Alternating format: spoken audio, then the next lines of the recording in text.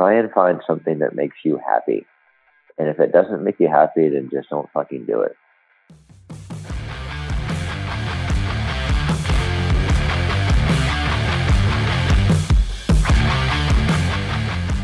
In this episode, we sit down with Aaron Lorich, a former Army Special Operations medic who gets into deep and powerful topics from his career in the military and where his life has taken him since. From dealing with an opioid addiction, taking care of his wife's medical needs, to finding peace along the Georgia coastline, this is an incredible episode we can all learn from.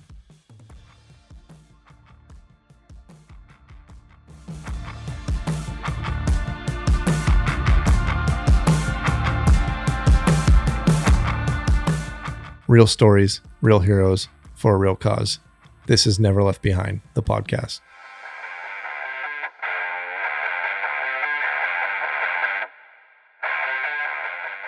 All right, Aaron, what's going on, man? It's great to have you on. I know that personally, and I know Dan, we've been waiting to have you on our podcast for quite a while now, ever since we've met up in person and photographed and interviewed you for the book. So thank you for being on our show. You're welcome, Bo. Dan, thank you for having me on. It's nice to be here. I'm glad we finally got the schedules worked out. Yeah, so I want to kind of start where everything, is going to open up, and we have a lot to talk about with your story, and I want to get things started. And where did you grow up, and what made you decide to join the Army? Well, I grew up everywhere. I always tell people I'm an American because I grew up in an Army family, and so I think I was born right outside Fort Campbell. About 6 months old when we left there, like 3 or 4 years outside of DC, Northern Virginia area. Man, and you look through the list, I probably got North Carolina a couple times, Pennsylvania, Fort Lewis, Washington. There's probably a couple others in there I'm forgetting. But so I kind of grew up moving all over the place and, seeing the military every day. And basically, most of those places we lived, especially in the earlier years, were all on military bases. So you're kind of surrounded by it 24/7, like if you're on base when the flag goes down at like 5:15 reveille, right? Like, or, retreat. I'm sorry. It's been so long. Like if someone saw me not stopping for the flag going down, like that got back to my dad. Right. So like you kind of grew up around some of that. And I remember always being like, never going to join the Army, never going to do it. And, but I was kind of one of those drifter kids, like maybe the potential, they might have some potential there. But I just never really like applied myself in school, never really found my direction. Like I never found that thing that I was into. I am envious of people that, when they're in like 7th grade, they kind of know what they want to do with the rest of their life and they go after it. Like I just, that moment never came to me. That's pretty interesting. And I saw yeah. And I'd seen my brother go to college. Right. And so like I'd, experienced a little bit of that. And, I did not know what I wanted to do. So not wanting to waste time, money, resources, all that. I said, okay, well, I'm going to join the Army. Maybe it had worked out. I had heard some things about like Special Forces medics. That sounded kind of appealing. I had done some EMT work right around that time. And that kind of like seemed like a natural extension. So I was like, okay, well, maybe I'll go in the Army. And then, if it works out and I decide to stay in, that can be something to shoot for, right? Like, yeah. It can't be all that bad. And so, but I told my dad, like, I'm not going to Fort Bragg. Like, I didn't want to. I'd grown up on and off at Fort Bragg, went to high school in Fayetteville, North Carolina there, and just really didn't want to go back. But, obviously I ended up there for a while anyway. But so I joined the Rangers, and that was my goal. And I said, well, maybe again, if like I'm only planning on doing like I think I did a 4-year enlistment and had had the intention of just kind of figuring life out and then going on to college or whatever that next step was going to be. But the SF medic was kind of a backstop thing in there. And I thought, well, at the end of the day, at that time you couldn't really just enlist and go SF, right? They didn't have that X-ray program they do nowadays. And, I thought, well, all, SF people like infantry kind of based, and if you're going to do that, why not do the best and go be a Ranger? So sure.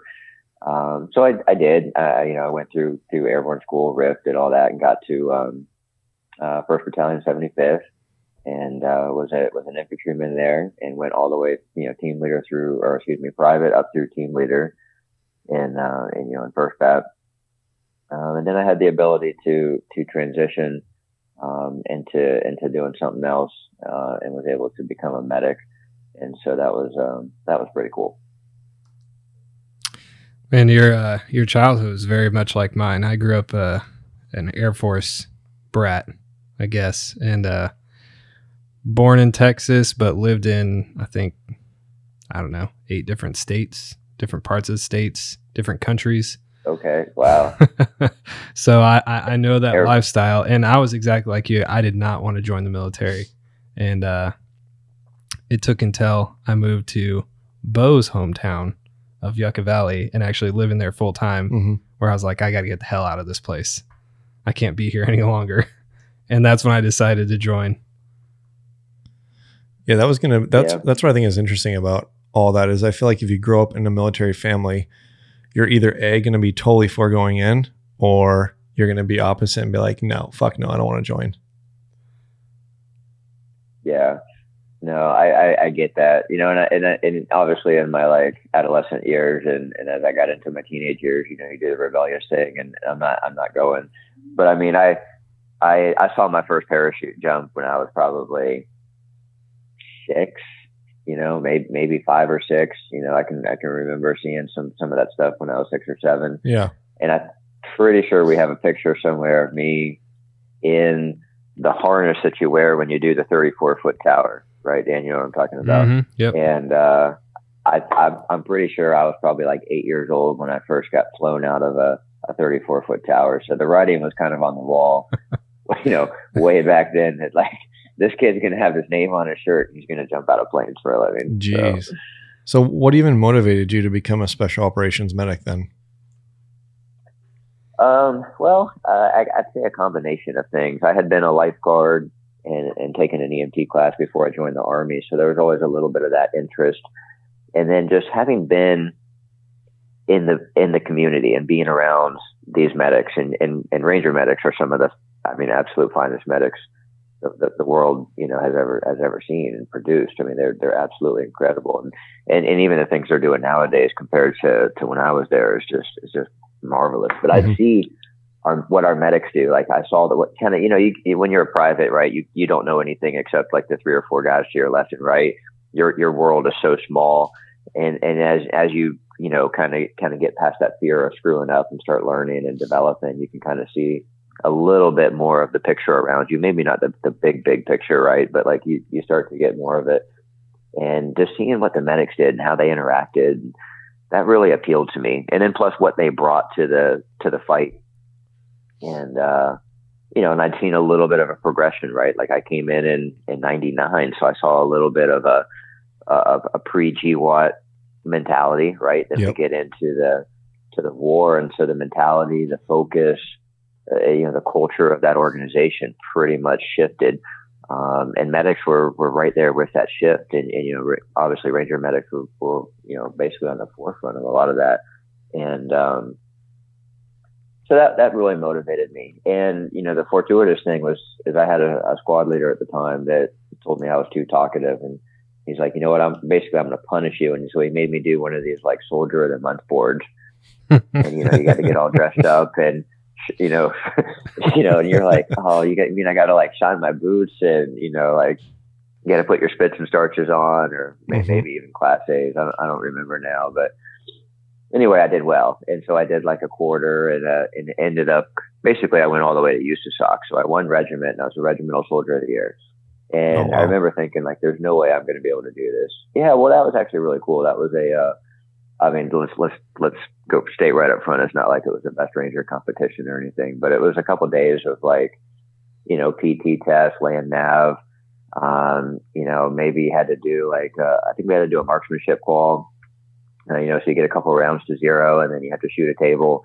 And, what else was there? There might've been a couple other things, but, then it culminated with a, class A's and you're sitting in front of all the battalion sergeant majors. And, they start asking you all these different questions and scenarios and military history and, just technical nomenclature and all that good stuff. And at one point in there's that standard, like, well, where do you see yourself in 5 years? And I was, little, just kind of thinking out loud, well, I'm either not going to be in the Army or I'm going to be a special forces medic. And there was this collective like silence, they're all just staring at me. And I'm like, oh shit, they come out and they're like, hey, what if you could be a medic and still stay in the Ranger Battalion? And I was very honest, and I was like, I didn't freaking know that existed. Like, that would be awesome. Like, and by then, like, you kind of drank the Kool-Aid enough to want to stay in regiment. And, I wasn't ready to do the Green Beret thing. That didn't really appeal to me at that point. I wanted to stay in my roots, right? Regiment's awesome. And so one thing led to another, and we did, this happened maybe sometime in 2002. We did an Afghanistan deployment. We turned around from the Afghanistan deployment, and they basically went into Iraq within the next like month and a half or so after getting back from Afghanistan for the invasion in 2003. And I think I had gone to SEER school in that like month. We had like 6 weeks that we were back between wars, and I decided to go to SEER school in that time frame. And when I got back from Iraq, I was sitting down with our PA, and we were doing whatever the standard post deployment. We do a post deployment health assessment, and talk about what you've been exposed to, what some of the things you've seen and done, that deal. And he sees my name and he looks at me and he's looking back at the paperwork, and he's like, he knows me, right? And he's like thinking of his name. He goes, I've seen your name recently. And then he goes, oh, do you still want to be a medic?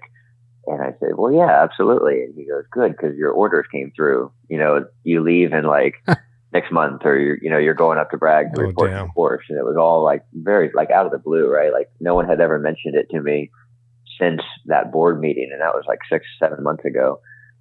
So, then you had to tell your team leader, or excuse me, your squad leader and your platoon sergeant that that you're leaving to go be a medic, which pretty much means, Dan, you can back me up on this. It means you're a quitter, right? Yep. Like if you're leaving the platoon, I mean, you might as well be going to be a Marine. It doesn't matter that you're going to be a medic and you're going to come right back to battalion. So yeah, that's what I did.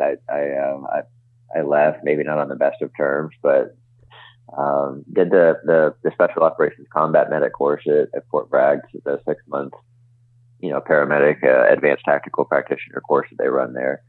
And then basically came right back to 175, did a couple deployments as an HHC medic, just kind of filling in where needed. And then did just about 2 years as a company senior medic in ACO. Oh, wow. So is it totally offhand question, but is it because I've been educating myself more and doing more research on obviously the extensive training that goes into becoming a Ranger, but is it true what they say that Coal Range is the hardest part? I actually, I actually have a t-shirt that says, come stay with us. And then it has it says Coal Range Campground, and it's got a little picture with the orange range sign that says Coal Range on it. And the bottom says where woodline is only you got to edit this, where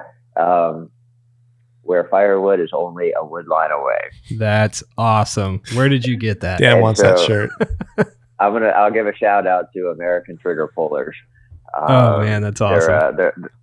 They're a veteran-owned small business down in Killeen, Texas, and they've got a couple Rangers on staff, and they do a lot of like Ranger T-shirts, prints, mugs. They got some Ranger panties in the inventory, so if it's been a while since you've worn some, you can certainly get some of those. But they're a cool company. I got a couple other T-shirts. Yeah, that's actually where I got my or Tanya got my decanter from. Okay. Ranger decanter. Oh yeah. Yep. Yeah, I've seen those, and they got some nice stuff. Yeah. So what all goes into Coal Range? Because obviously I've just watched like YouTube videos on like a quick like 10-minute, but it looks extensive. Well, I would say what goes into Coal Range is motivation.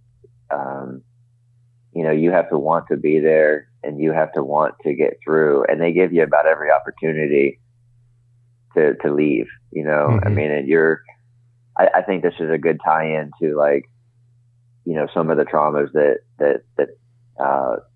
veterans in general, but since we're talking about Coal Range and Rangers and SOF, it's forced into you that you're a volunteer. You volunteered. We're not a draft Army anymore, right? Like, we all volunteer to join the Army. Then we all volunteer to throw ourselves out of perfectly good airplanes. And then we all volunteer to be Rangers. So that's, you're the 3-time volunteer right there. And so at any step along that way, if you don't want to be in a Ranger unit anymore, you don't have to be. You just tell somebody you don't want to be there, and they will make that happen really, really quick for you. And at Coal Range, there's no exception. So, it's basically just, how miserable can we make these people? And then, there's always a good fire. And so the whole hit the wood line thing means you got to run about a football field. You collect, you want to get a big piece, right? Because you don't want to be the person that comes back with the smallest piece. But if you're getting the biggest piece, but you're not making it back because it's just too dang heavy, you don't want to be last. So then there's you got to find that happy medium ground where you're not really spotlighting yourself. You're just kind of being a gray man, but yeah, you're getting fuel for the fire. And then there's all these promises of donuts and hot coffee and a sleeping bag and a warm fire. And man, it doesn't matter if it's I went through RIP in February, maybe like January into February or something like that. Hot, fireplace in Georgia. I mean, you think Georgia, but I mean, it gets cold. Oh yeah. And they give you all the opportunity in the world to throw your arm up and say, I don't want to be here. So, as you progress through, and that stays true. Basically every day you're in the regiment. And I think that's one reason that people have a hard time coming forward when they have issues, is because they think in one way, at least some people, is, hey, I asked for this. Mm-hmm. I came into this organization to do these things. There's a lot of cogs in the big wheel that is the Army, right? And it takes a whole lot of people to make it run. So the Army is not about SOF. The Army is not about support and all these different organizations out there. It takes all of them to really make it work. But you feel like when you are in something like the Ranger Regiment, you say, hey, I didn't sign up to just sit in an office and help be a cog and make the Army run. I signed up to be at the forefront, and you're doing the things that need to be done out there. Yeah.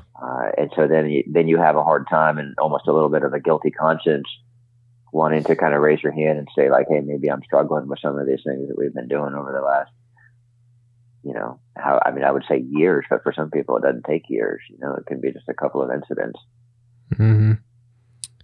Yeah, it's a difficult place to be, because like you said, when you said you decided to be a medic in Ranger Regiment, it's the mentality is if you say there's an issue, or for the most part they were good with family issues, but when it came to personal issues or wanting to do something else, there's this mentality of, well, you volunteered to be here, you went through all these things to be here, we've invested so much time and energy into you, and now you're going to quit.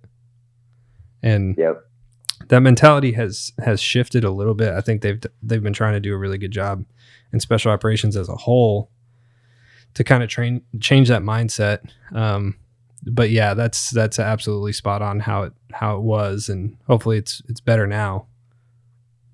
Yeah, I would agree completely, and I think that you're right. It is getting better, and there's been some things implemented. I think that over the course of the 20 years we've been at war, and I think it bears note that the Ranger Regiment has been deployed every day.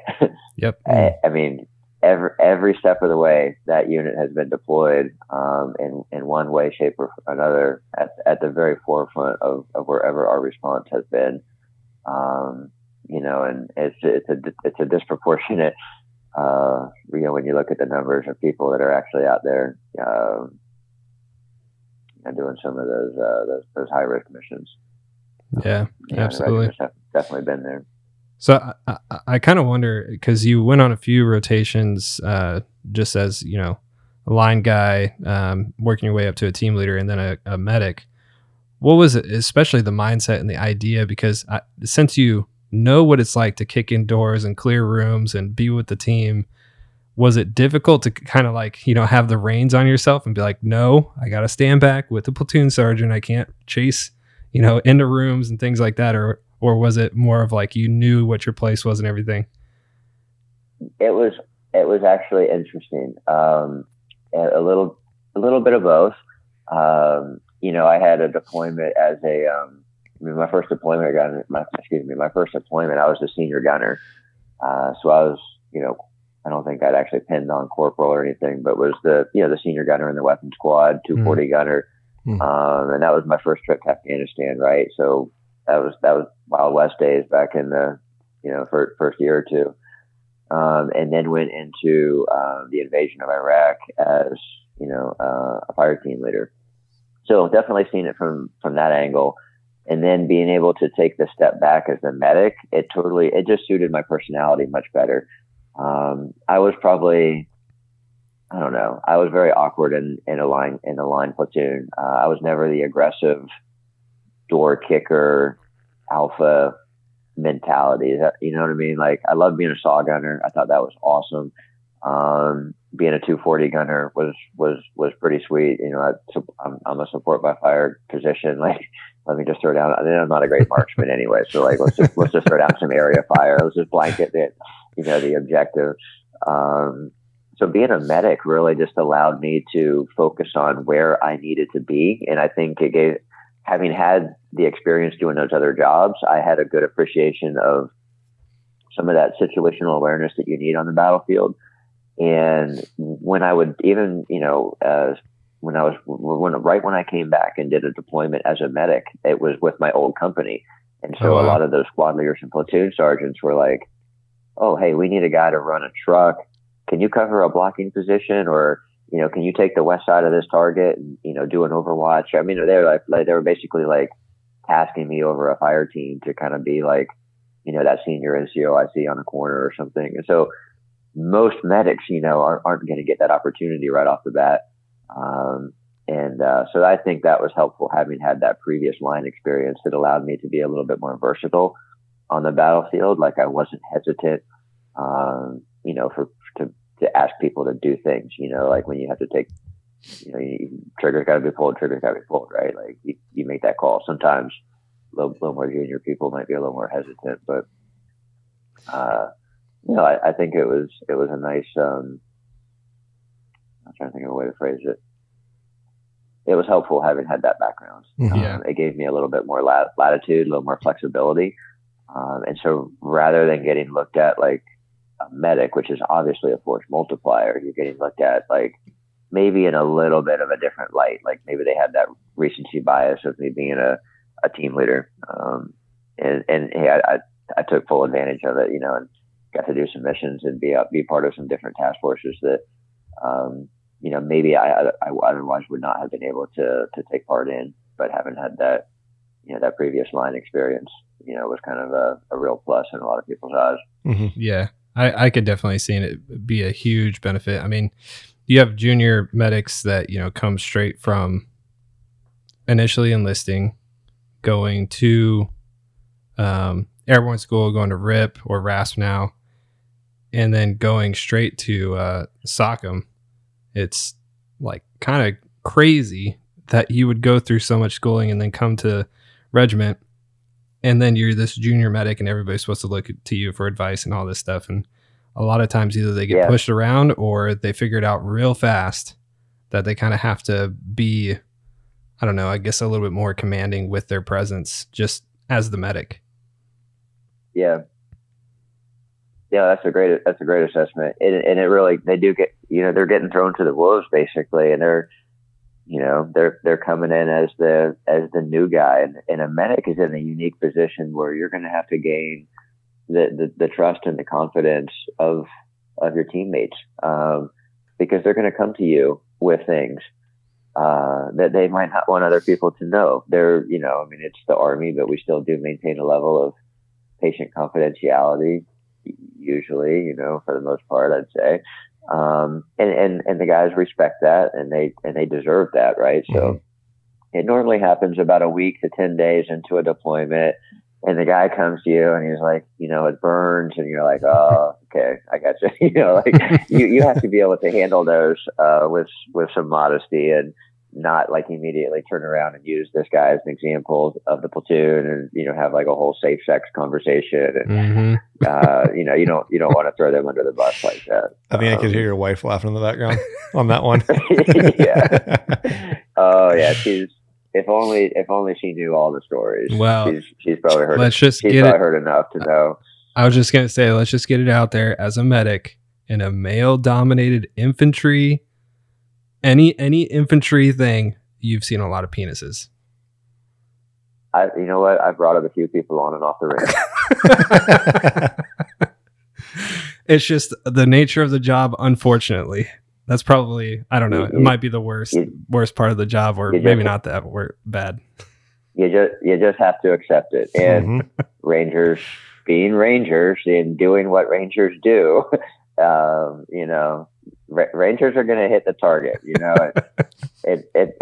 It might not be a perfect bullseye, but they're going to hit the target. And some of those set their sights a little bit more off than others. And as medics, you're there to help them deal with the consequences of their actions.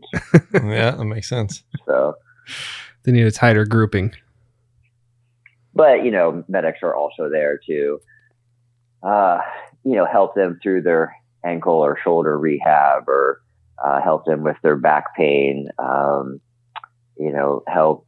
maybe talk to them about like their grandma's diabetes, or the fact that their dad has hypertension and was just diagnosed with a new medicine, and they're kind of freaked out about that. And in some cases you're there to be that therapist. That's what I was just about to say. Feel comfortable confiding in medics, and you can be a decent sounding board for people sometimes, and and maybe people will come to you for like a more of a physical therapy issue, and on deployment, like Ranger medics can find themselves out there as really the senior medical provider for like a lot of square miles, right? Like they'd be considered like the rural doctor in some of our communities out here, and maybe have as much training in some cases, depending on where in the world you are. And so, we have some tools, and you get like a little ultrasound or some of the, like a TENS unit kind of set up, and you can get in there, and the guys just have like 20 minutes to lay in there. And yeah, the machine helps, and they're getting some of that, but at the same, it's like a 20-minute break where they're just completely relaxed, and they start talking. And some people, have more to talk about than others, and that medic has to be, mature and able to sit there and kind of, take that all in and respond in kind. Yeah, it's you said it very early on, but I don't think people realize, even, I don't know, maybe a lot of medics around the Army and stuff like that, or people have served elsewhere, but how much training a Ranger medic goes through is pretty extensive. Like, a lot of people don't realize that they have to go through like retraining. I think it's every training cycle, or maybe it's every other training cycle. And oftentimes they even go to a trauma, like ER.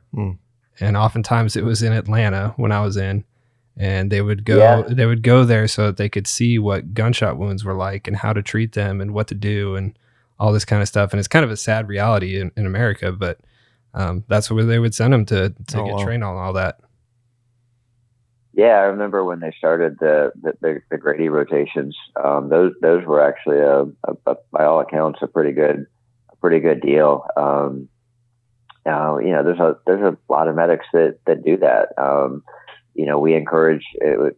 Later in my career, we had opportunities to go to some other hospitals and even military hospitals, because there's just so many different skill sets that you have. And the only way that you can realistically maintain those skills is by getting into, that clinical setting and spending time in the OR. So maybe it's airways, right? Maybe you're focusing on airways, and you go to an OR in the morning, and then they have a certain number of cases, and you can just get with like a CRNA or maybe an anesthesiologist, and you just rotate room to room, and you're dropping all the airways. Or maybe you drop one airway, and then you're staying with that patient, and you're running all their anesthesia and working out their drips, and a lot of stuff's weight based, right? And you got somebody's life, you're basically breathing for them at some point, and the best way to get that is by doing it. And so we would line up those rotations. But yeah, medics there's a lot of stuff that goes into it, and we focus on the trauma, right? Because they're Ranger, and when we think Ranger, I don't know why we just think violence and trauma for some reason. But there's a ton of, people forget about the sick call aspect that they go through, and really the sports and the physical medicine side of things. And so they do get a lot of training in, think about everything your basic paramedic out there has to know. But then now start dealing with, wound care and antibiotics and, infections and colds and flus and, the stomach bugs that you get from being deployed and getting exposed to things, and knowing like which antibiotic to give and which not to give. And so, it's a lot to learn, but then like at the same time, that's why they do have every 2 years we got to go through a course to, refresh and maintain a lot of that stuff. Yeah. Aaron, I'm kind of curious because I know you've mentioned to me personally that, you and your wife have horses, and being a combat medic, has that transitioned into you understanding how to take care of livestock and wildlife, like working with horses and giving the right, doses if you have to give them shots or vaccinations or anything like that? Yeah, I think so. SOCM medics get exposed to it a little bit, but people that go back through, like your 18 deltas that go through the full Q course, when they do the medical portion, they do SOCM, but then they also have, SFMS, the Special Forces Medical Sergeant course. Mm-hmm. A lot of your SEAL corpsmen, something like your Marine Raider, they have corpsmen assigned to them. Those individuals are coming, and they go through SFMS, but they call it the Special Operations Independent Duty Corpsman course, because in the Navy they have corpsmen, and SOIDC is a pretty valued thing in the Navy. And then in that, it's basically the same course, just different nomenclature for the name. Yeah. And they get quite a bit of veterinary practice. Yeah. It really kind of geared toward that Special Forces ODA that they're going to be, maybe they're infiltrating or maybe they're maneuvering by pack animal. Maybe they're using mules or they're riding horses. Maybe they have to, they get into a village somewhere. They're trying to earn trust with the village, and they need to inspect. They bring them a sick goat, and they're like, "Hey, we need you to treat my goat." The SF medic's going to be like, "Okay, hold my beer. I got this. I can take care of. I can take care of a goat." So you get a couple blocks on that, and so that really was kind of cool, because we actually did have a horse farm when I was going through that course, and so it was kind of neat to learn some of those tools and bring them home. And like, honey, can I pull our horse's tooth? She's like, no, you can't pull our horse's tooth. I was like, but I learned how to do it today. She's like, no, they're fine. They don't need their teeth pulled. I was like, but I know how to do it. Like literally today you learned it? Or no, you're talking about like past tense. Like Ranger in the past. Oh, I'm like, Ranger medics are insane. We had a medic that went to SODIC as well, and came back and was like, man, I could give anybody a crike. He's like, let me just tell, like, let me find the person that'll be crazy enough to do it. And there was somebody else in our platoon that was like, I'll let you do it to me. Wait, what is a crike? Basically creating an airway through your esophagus. Oh, interesting. Yeah. And I was like, that's gotta be painful. It's a surgical procedure, like a no shit surgical procedure.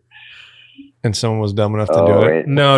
They didn't do it. They didn't do it, but they got drunk and they were trying to convince each other to let one person do it and the other medic trying to actually do it. And it was, Ranger medics are crazy. That's pretty funny. I've gotten pretty interested in the whole, vaccinations with horses, and I've watched them go down, and I've kind of learned a little bit about it, but not enough. And I definitely would like to learn more about the kind of, things that you have to do and shots and immunizations they have to take. Yeah. Well, that's awesome. So you spent time on the line. You became a medic working for HIC and everything, and then eventually becoming the company's senior medic. But then you went on to do some more things. Can you kind of explain a little bit about that? Yeah, a little bit. So this was probably mid 2000s. We'd been deployed for several years by that point, and the community had a rotational schedule, and so you would see the same people from these adjacent units kind of on the same deployments. And it just by coincidence probably had a lot of overlap, like even from my deployments back as like a line guy up until I was a medic, with some of the folks from the special mission units. And they were like, hey, we're looking to bring in some more medics, basically, are you interested? And so they have a tryout process and assessment. I don't want to call it I hesitate to use the S word. I'm not going to go there. I'm just going to say they have a tryout, because it's not like in the mountains anywhere. And but they have it's about a week, and there's some PT and road marching and all that stuff. But then there's obviously a medical scenario and assessment, and you meet before a board. And then when they came in, so typically 18 Deltas are going into a place like that. And so at the time, they'd only brought a couple guys out of the Ranger Battalion, hadn't been up there yet as medics.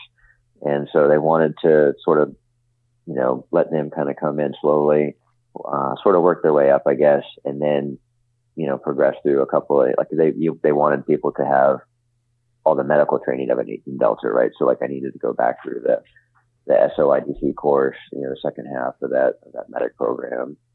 I was able to eventually, do that. And, probably about a year, I think I spent about a year out there before I did that.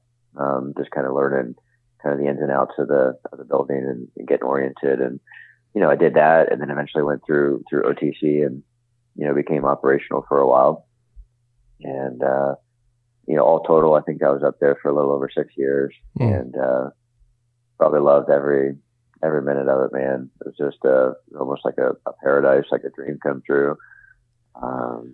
Like just the ability to train and have the access and the autonomy to operate it at medically at that level. There's quite a bit of training that was available to you. A lot of resources, not only for the training, but for the equipment. And, you had the ability to do some things medically, that just can't be compared, has no equal anywhere else in the world. Mm-hmm. From just basic, sports medicine. Obviously the trauma care you were doing was very cutting edge. Advanced surgical procedures. Like you're doing things that there are like literally battalion surgeons out there that aren't trained to do some of the things that you've been trained to do. Oh, wow. You're an incredible force multiplier on the battlefield. And, I'm very honored, and feel very humbled, to have been able to spend time there. And, so in order to go through that, did you have to go down the long road? No. Okay. No. I want to be very clear about that. No. There are people that take a long walk, and then there are those that support the people that have taken a long walk. I was clearly a person that supported those people. Was a direct support medic, and we do there is a course that like new medics go through, right? Like, there's a bunch of advanced procedures that they learn right out the get go. Because think about RASP or any of the other courses. You got to start from some foundations, and then you advance it, as they get there. And same thing with medics. You got to come from everybody on one base, and then you move them up to. So they kind of know their place in the hierarchy and what their position is, but at the same time they also know what assets are available to them, and so they're getting a lot of battlefield info and other units that are out there, other medical resources that are available, and how you basically have the power to call and request these assets, which is from a strategic standpoint is phenomenal. That you got like E6s, E7s, and E8s that have the ability to move some of these, basically theater level assets. It's just kind of remarkable. Yeah. So I know, so for like the next kind of topic or question I have, I want to carefully tread with how we word it, and I don't want to dance around it too much, but what's the proper terminology we can use for what you're involved in as being, with a tier 1 medic? I was a troop medic in the U.S. Army Special Operations Command. Okay, gotcha. So USASOC. Okay, gotcha. And then, if you're able to talk about it, what were some like missions or moments that you remember the most from your deployments? Well, that's interesting. There's, it's kind of like where do you even start? I don't know. I don't always think about like the missions themselves. I think about some of the other experiences. Mm-hmm. I think one that always comes to my mind is I had was working at an outpost. We had about 25 people there. We had an interpreter that went out with. We were working and training with some local forces. So they were coming to the compound every couple of days to do some training. We were going out on missions with them. So like our interpreter went out with a couple of them, maybe in one of our other guys, to do some things in the surrounding area. And they passed a street food vendor on their way back toward the outpost. Mm-hmm. And so they stopped and they bought all this food. Now mind you, it was like late in the afternoon, and they bought food that had like literally been sitting out since like probably 9 a.m. Oh, and we're in an area that was probably pushing 100 every day. And I guarantee there was a lot of like hummus and milk and egg-based products. And I'm gonna gag.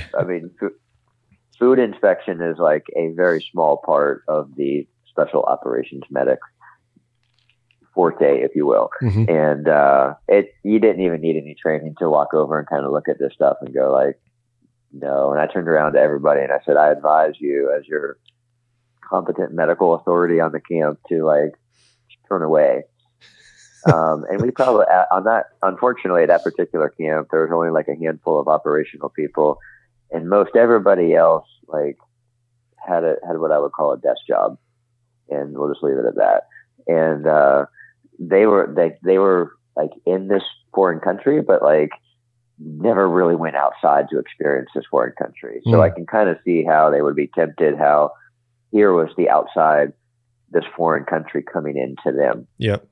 And they're like, oh, we're near Kurdistan. We heard so many good things about the food and all this stuff. And they never get to experience it. Right. Mm-hmm. So they get this street food. And I think out of like 25 people, I ended up with like 21 or 22 with like incapacitated food poisoning. Jeez. Like coming out of both ends. I had a couple of people lose like 15-20% body weight. Like it was pretty massive. That is crazy. I felt like I was back in the schoolhouse again with my patient, where there's a portion of the course where you have a patient for several days and you're basically living and sleeping in the schoolhouse, writing notes on your patients. And that's kind of what I was like for about a week. Was basically just kind of running on empty. Trying to keep everybody hydrated. You get to that point where you're like running out of IVs. I'm running out of all of my things to slow down their gut, right? So like all my antiemetic and nausea medicines, right? Like I can't give them any of that stuff because I went through it all. I mean, you plan for contingencies, but like, you don't expect like 100, almost 90% of your force to go down with something. 50%, 40% maybe. And I was having a hard time getting supplies, brought in. I don't know if it was, I can't remember if it was weather or something, but so we ended up starting to have to kind of get creative with your supply situation. You almost start triaging people based on need. Like, can this person swallow? In a perfect world, I'd give everybody IVs until I didn't need to anymore. But you only had so many, right? So then you start getting into that like special warfare, unconventional mindset about, well, I only have X number of fluid. How do I properly distribute that? What other medicines do I have?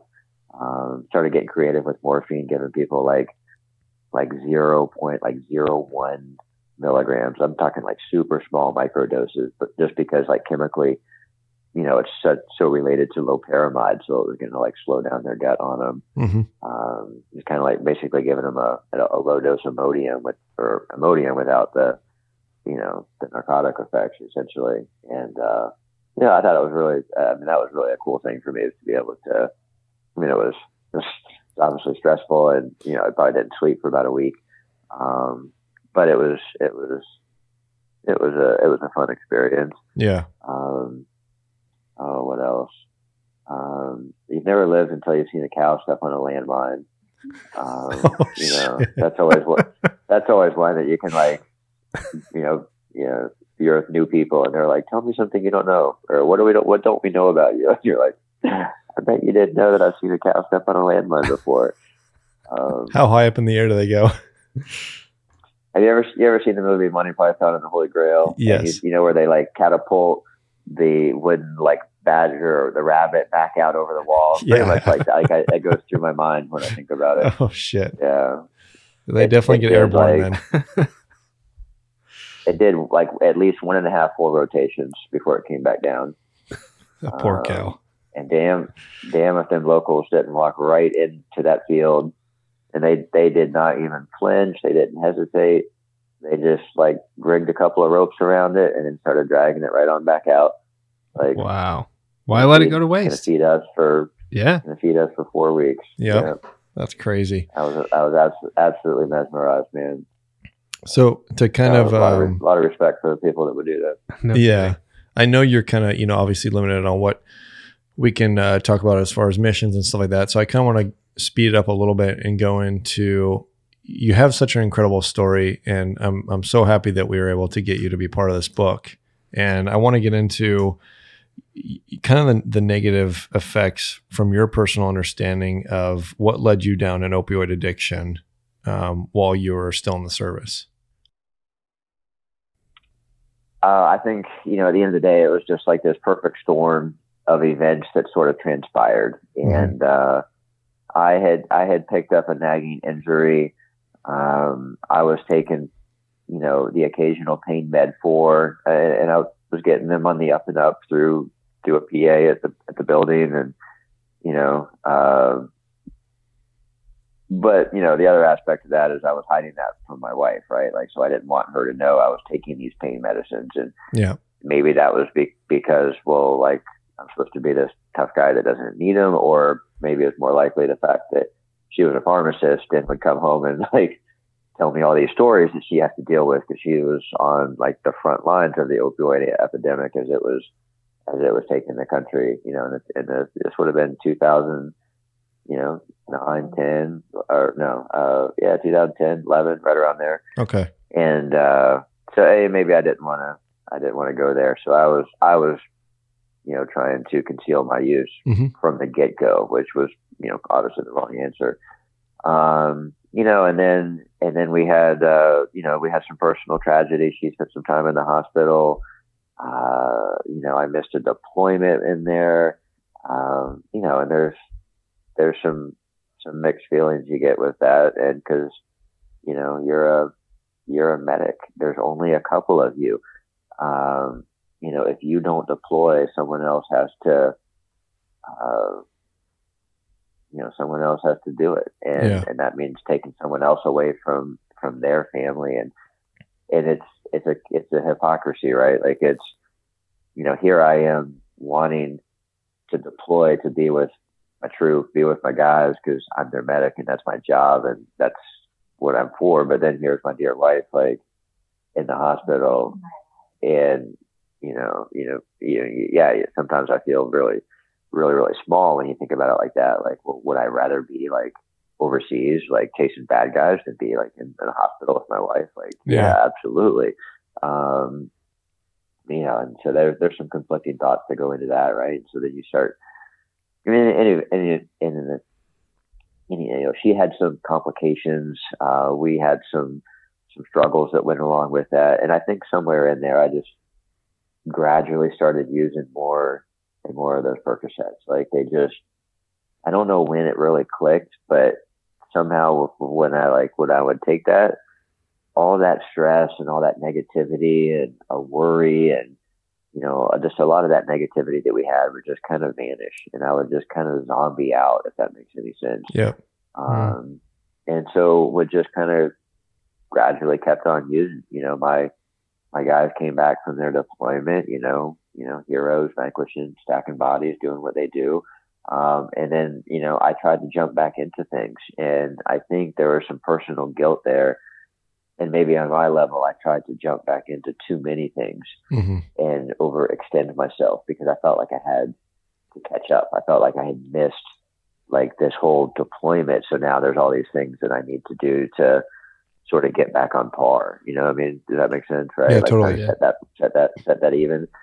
And, I think I was just overextending myself and then kept using. And then you start doing things where you're training, and we traveled extensively, right? So like we could be deployed and then come home, and the time that we're home until we deploy again, we could be like away from home 70% of that time, or a good portion of that we might be home, but we're working like a reverse cycle, so you're doing mission training overnight because we right, green eyes, black rifles, right, we do stuff at night, so you're hardly ever home. And then here I was like taking on all these additional trips. And then when I was on these trips, I was running out of the Percocets that my PA was giving me. And, you know what? I'm like, okay, well, I'll just take 2 or 3 out of my candy box, which is, maybe in hindsight, not a good thing, but that's what we called basically our narc boxes back then. Well, there's lollipops in there. It was a very accepted term, right? It was just one of those things. And so I'm like, you know what? I'll take 2. I'll take 3. That's fine. I break them in half. It'll get me until I get home. I'll get some more from the dock, and then I'll refill my box. And dude, that's where that slippery slope started happening. Yeah. And I distinctly remember a deployment a couple of years before this happened, and I had a surgical team attached to me, and as part of their little four-person team, they had a doc. And I went and talked to him and said, hey, do you mind if I get a couple of Ambien? I was like, hey, I don't remember if it was like a schedule change or we were doing something. And I was like, I just need a night or two of good rest. And so, of course, Ambien is another thing we played pretty fast and loose with back then. And he's like, well, hey, don't you have some Ambien?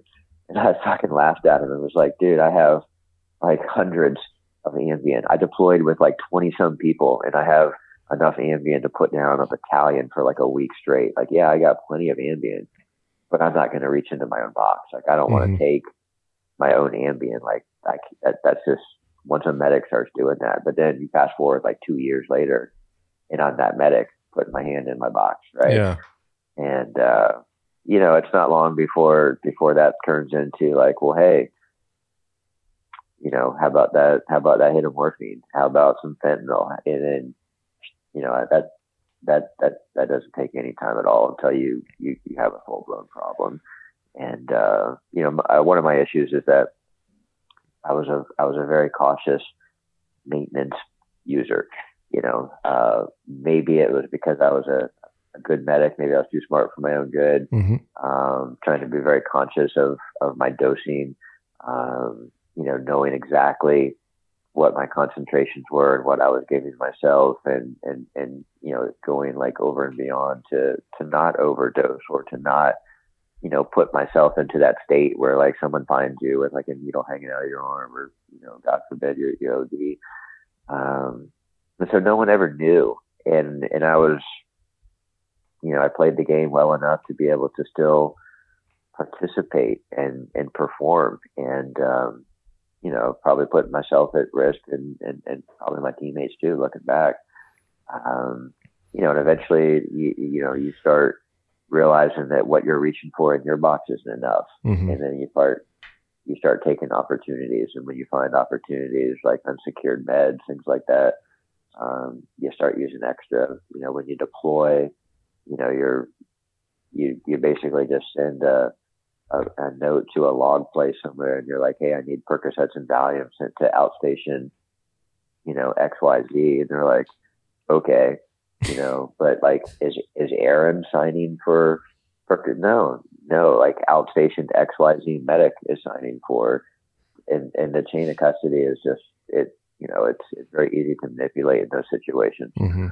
And there's reasons it kind of needs to be that way. But when you get somebody that, gets into a situation like I was, it becomes very easy to manipulate that system, sort of take advantage of those, I guess you could call them loopholes, vulnerabilities would probably be a better way to look at it. Mm-hmm. And it spirals. And so then, finally it kind of came out that I was using,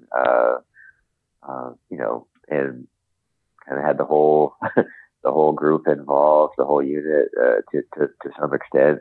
And, and then it was not long until I was out of the Army. Wow. I want to tread lightly, I guess, about how I say this, but it's unfortunate how easy it can be for something like that to happen, because I know of a situation firsthand that is very, very similar to yours. We had a medic who got injured, and same sort of thing. He came back after his injury, went on deployment, and he was unfortunately kind of open about what he was doing. But even going on a rotation and kind of abusing. But we, in special operations, medics are so short-staffed, short-handed, that it's kind of like, well, you almost turn a blind eye to it, and ends up snowballing and becoming a bigger issue than, somebody who just would have addressed it from the beginning. Mm-hmm. And, I saw one of, my friends who was a medic kind of snowballed to a point to where, he eventually got out of the Army and he kept going. And I don't know where he is today. And he probably would know if he was listening to this and know who I was talking about. And I wish nothing but the best for him. But just in these situations, it's easy. I mean, it's easy for something like this to happen, is all I can say. Yeah. That's kind of what I was going to say, is I feel like there's a lot of temptation to that term, that candy box, or just getting yourselves involved in that kind of stuff because of, I can imagine what you're experiencing all around you, and maybe even stuff back home that's elevating that. I think that it's probably a bigger issue than a lot of people think, that it really is. Yeah, there's a lot of factors. I think one of it is we had kind of become desensitized to using these pain medicine on people, and I know, sometimes people like to draw parallels with like the sports world and say like, oh man, these people are, we've all seen the movies where like the football players getting the steroid injection into the knee to keep them in the game, or they're getting, the pain pills to fight through something to get them back out there. Like, I want to be very upfront when I say this, and no disrespect to athletes, because they really do put themselves through a lot. Mm-hmm. And there's some hard work and some dedication, but it's a fucking game, and they're playing for money. And like, it's a win-win. Again, I mean, no disrespect, but they ain't doing it for life and death, man. I mean, we can make some analogies about like, well, you're making a better life for yourself and your family, and that is life and death, but that's philosophical shit. I'm talking about like true life and death. And like, if you have a fucking pipe slinger that has an injury. That dude doesn't want to do anything except get back behind a rifle and get back out there and put the business in toward the people that deserve it. And they're going to do whatever they have to do to get through that. I mean, I had a dude with like a fucking torn Achilles tendon, and he was like, "Hey, can you just wrap this up and tape it a little bit? Give me a Percocet and I'll be good." And I'm like, "Well, let's just start with the wrap and the tape, but this is your Achilles tendon, man. Like, are you sure?" And he's like, "Yeah, it's just a little uncomfortable when I stand on a ladder and look over a wall." And I'm thinking, like, you're like your Achilles tendon. Like, how are you even still walking? And he just wanted like some athletes, just a tape job. That's crazy. That's like major surgery too. Oh yeah. And sometimes if some pain medicine or a day off is what they need, maybe they take that. But like, guys will do whatever it takes to get back out there. And so you see people, getting prescribed. It's kind of, and I'm not gonna say is because it was very much sanctioned by like, I'm just going to say the powers that be. Mm-hmm. People were coming back with injuries. I mean, like debilitating injuries. And so we almost didn't have any other options for them. And it's like, well, we can do these exercises, we can do PT, but man, that's only going to get you so far, but I can take away your pain. Like, and maybe as a medic, sometimes you feel like you have to do something. And if you can just lower that pain down a little bit, that at the time, that was worth it. But we just didn't have any other tools, like acupuncture.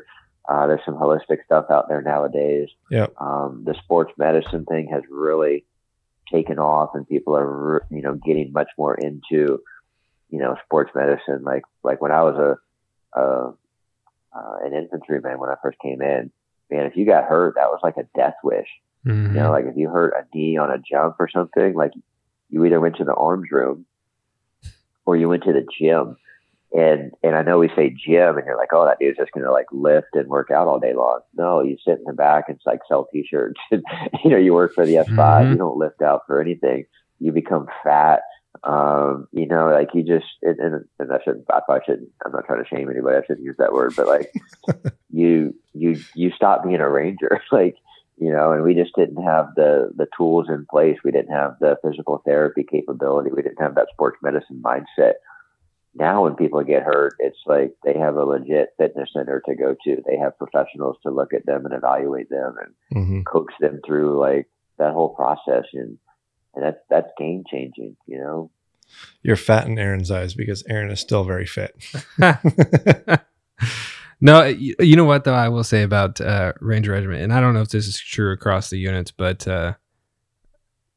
in order to become even there were very few. I think we only maybe had 2, but for the most part, 99% of the time, in order to even be support staff within Ranger Battalion or Ranger Regiment, you still had to go through RIP or now RASP, which is pretty incredible to think about. Like you're a cook, but you still have to volunteer to jump out of airplanes and to get the balls smoked out of you through RIP or RASP now. School. That's crazy. Yeah, and go to Ranger School and all that stuff. And it's like, to be a cook, it's crazy. I think there is almost nothing cooler than a cook wearing his cook whites with a Ranger tab. Yeah. I mean, that's pretty awesome. It's just one of those things that like, you walk into a chow hall and you're going to do a fucking double take, man. You're going to be like, are you that dude slinging eggs back there? Holy shit. Like, that's awesome. Yeah. He must be a savage cook. Having, gone to the dark side and turned into a support, MOS myself, like I got nothing but respect for all them folks in regiment that put themselves through, RIP, RASP, and then take that step further and say like, hey, I'm in a Ranger unit. I want to go to Ranger School. Like I want to be an NCO, a leader. I want to be a jump master. Like they want to do those next level things, and really be an asset to the organization. Mm-hmm. Yeah. And my hat goes off to all of them for that dedication. So I guess to kind of transition here, because you eventually left the military. what did that look like for you, that initial transition and just trying to, find what your next is? Oh, dude, I think I mentioned in the book something about like, it felt like getting thrown out of an aircraft before the green light. Right. And so for those of you and maybe the viewers, the listeners out there, I guess, if you're jumping out of a plane, like you're hooked up, maybe you're ready to go. Pilot will turn on the green light. That means you're over the drop zone. If that green light's not on, that means you're over the Walmart or, an enemy field. I say Walmart because in Savannah, if you jump the airfield here at Hunter, if you went out before the green light, you were going to land in the Walmart parking. It's not a Walmart anymore, but it used to be a Walmart. And there's always rumors, the urban legend of the guys that used to parachute into the Walmart. But, and when I got out, man, I honestly, I had no exit plan. It was not something I was thinking towards. It just happened. Like it was, okay, you're a drug abuser, I went to like a 30-day inpatient rehab, which, I guess good and bad. We could, it's one of those things. And then it really wasn't but a couple of months after that, that I was out of the Army, man. And like the Army can get rid of you really quickly if they want to. And, I'm a perfect example of that. Like it did not take me long at all to clear my gear, get everything turned in and get shipped down the line. So when I say I got thrown out before the green light, like I didn't even have my chute on. Like I wasn't even thinking that direction. Like I'd been in like 12 years by that point, man. Like I was re-enlisted in def. Like I was already thinking, hey, I'm about to be a squadron senior medic. What are the things I can do after that? Like starting to think a little bit more long term, but had definitely by that point, like basically committed to at least the 20. So getting all of a sudden thrust out into the open, man, it was a whole different world out there. And for me, I wanted to run away. I was ashamed and scared and, guilty and just all this negativity that you felt, and it's nothing about being a medic, although there are certainly less medics in these different organizations out there. And so when you lose one, it does sort of, throw the burden on some other people, kind of, organizational charts have to get, shifted around and that kind of thing. But I mean, it really just fucked over my guys. And, it's been 10 years. I still struggle with those feelings of guilt and letting all those people down. I can imagine. I basically lived to do that job. Like thought I was pretty decent at it. And, I mean, again, it was best job in the world. You couldn't ask for anything more, especially as a medical provider. And so, you just know right off the bat that you're never going to experience that again. Like, but I didn't know that at the time. Like I should have, but I still wanted to think of myself as an action guy and do cool stuff. And, I'm not going to get into it too much, but I got suckered into a job up in New England and, really went there because it was like 900 miles from Fort Bragg, and I knew that I could go into a grocery store and not walk into a teammate or somebody I was in battalion with or somebody I went to OTC with or one of those things. And that was just because the guilt was so heavy for you. You didn't even want to face it really. I can imagine it weighed on you. Yeah, absolutely. And that was real rough. And my wife, bless her heart, she really liked that area we were living in. She had a good thing going in the community, was very much a part of some different aspects within the community there, and was very well respected. And so having to kind of upend all that all of a sudden was trying, to say the least. And she's a bit of a southern. She likes the warmth, we'll say that. That might be a better way to say that. She likes the sunshine, and I don't blame her. Get as much of it as you would like up north. Those winters kind of long and cold. Yeah. And but for me, it was like a penance. It was almost like, well, I deserve this. This is my punishment for what I did. I should be in jail, like forging records and stealing narcotics. Like they by all accounts could have put me in jail, and I would not have blamed them, honestly. Like maybe some days, like I almost wish that would have happened. Obviously I don't, but you get to where you're feeling like that. And so we ran away to New England, the job talking about special operations veterans, and I thought I would be working with some like-minded people, and I worked on a small team, and the people on my team were awesome, and I'm really glad for the opportunities I got to share and spend with them. And it was a cool experience living in that. I'd never lived farther north in Pennsylvania, so it was cool to get up into that part of the country. And I'm a runner, so like the trail running was world class. I mean, there's some phenomenal trail running up there.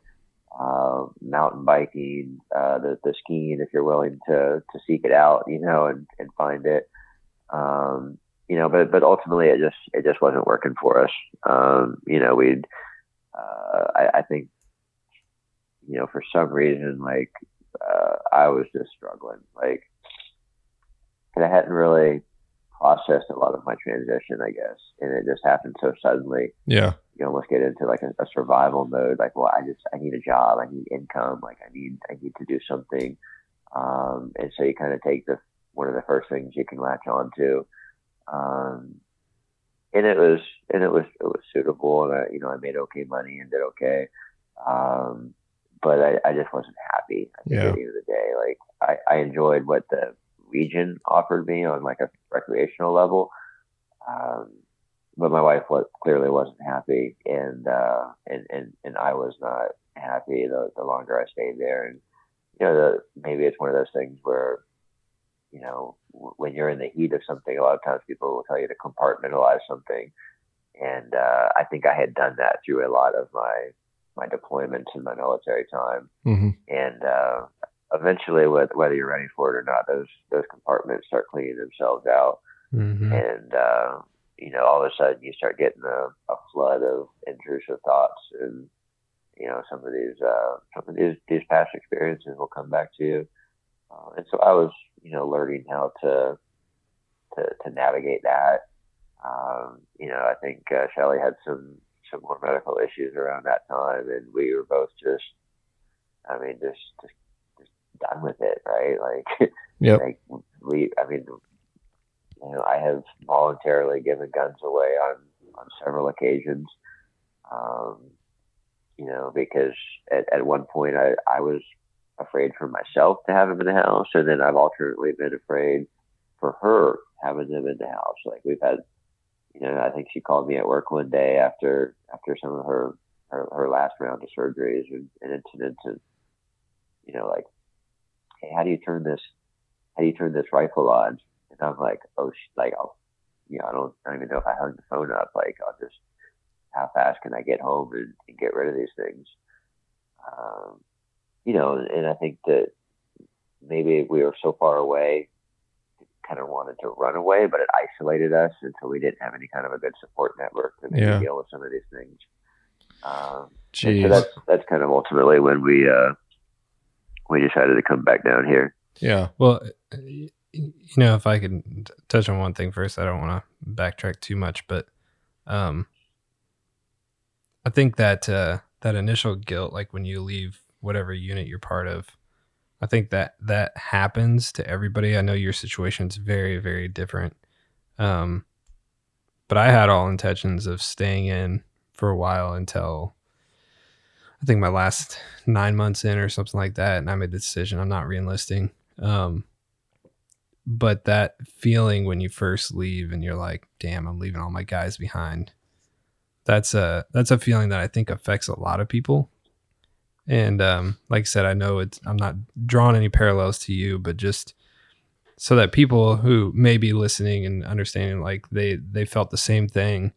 It's like that's something you have to deal with. That's not expected. That's not trained, in TAPS or whatever the transition program is called now. That you don't really feel it until it happens. So I get that. Like I understand that feeling of just being like, you know what, I just want to get away, run away, and just get away from it, and not want to have to think about it, not have to see the guys that I served with or whatever it was. Because I did the same thing. I moved across the country. Like I pushed a lot of that stuff off because, I became the best that I could be, and I should have continued to serve was my feeling. And I should have continued to be there for my guys. And that was my feeling. And I was like, if I can't be there for them, then I don't want to see them. And that was part of my just thing that brought me across the country and just got me to pretty much completely abandon my identity that was behind me. I was like, all right, that's in the rearview mirror. I don't want to look back. And so I think a lot of people kind of struggle with that initial transition. But I could imagine. I can't imagine actually how yours is even a different level above that. I think you're onto something. I think that maybe on some level, no matter how you get out, that transition is going to be difficult, and a lot of people want to go somewhere different. I have a good friend, mentor, team leader that. I think in his words, he was forced out of the Army. And I remind him no, man, I was chaptered out of the Army. That's getting forced out of the Army. You were told to retire because you maxed out. I think 30 plus years maybe. And I don't think the dude has any more arm space for the number of deployment ribbons that he can hold on there. He's a multi-time Bronze Star earner. He's a Silver Star recipient. And he probably has more unconventional medical experience in austere locations than any medic since the Vietnam War. And I'm not even using hyperbole. Those are all very true statements. But even him, when he left, he could not be the same person he was. And he went across the country for a job. And I love him. Wow. Absolutely love him to death, but that's his way of processing it. Yeah. And you just kind of have to respect, people, we all have to go through a little bit of a process. And, I think, everyone's situation is a little bit unique. Everyone comes from a different place in their lives, and they have different places that they go back to.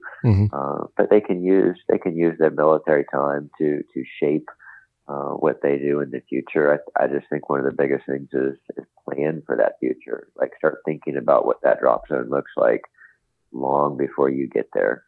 And know the approach route, right? So if you have to get out of that aircraft before you reach the drop zone, you want to know where the terrain looks like where you're landing. Yeah.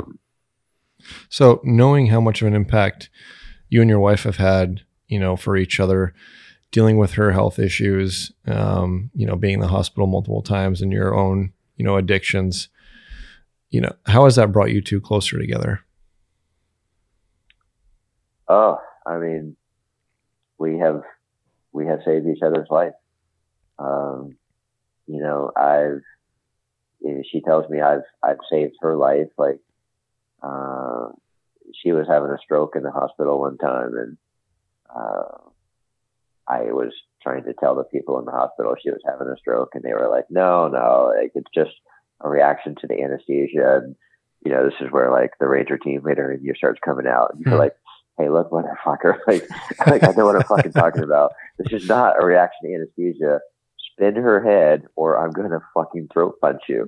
And you're in a military. I was in Walter Reed. I don't want to throw him under the bus because we never took him to court or anything. But it was just this awful incident, and I think I literally had to threaten violence before they gave her a CT, and they're like, oh yeah, she's got a 2 tablespoon bleed in her cerebellum.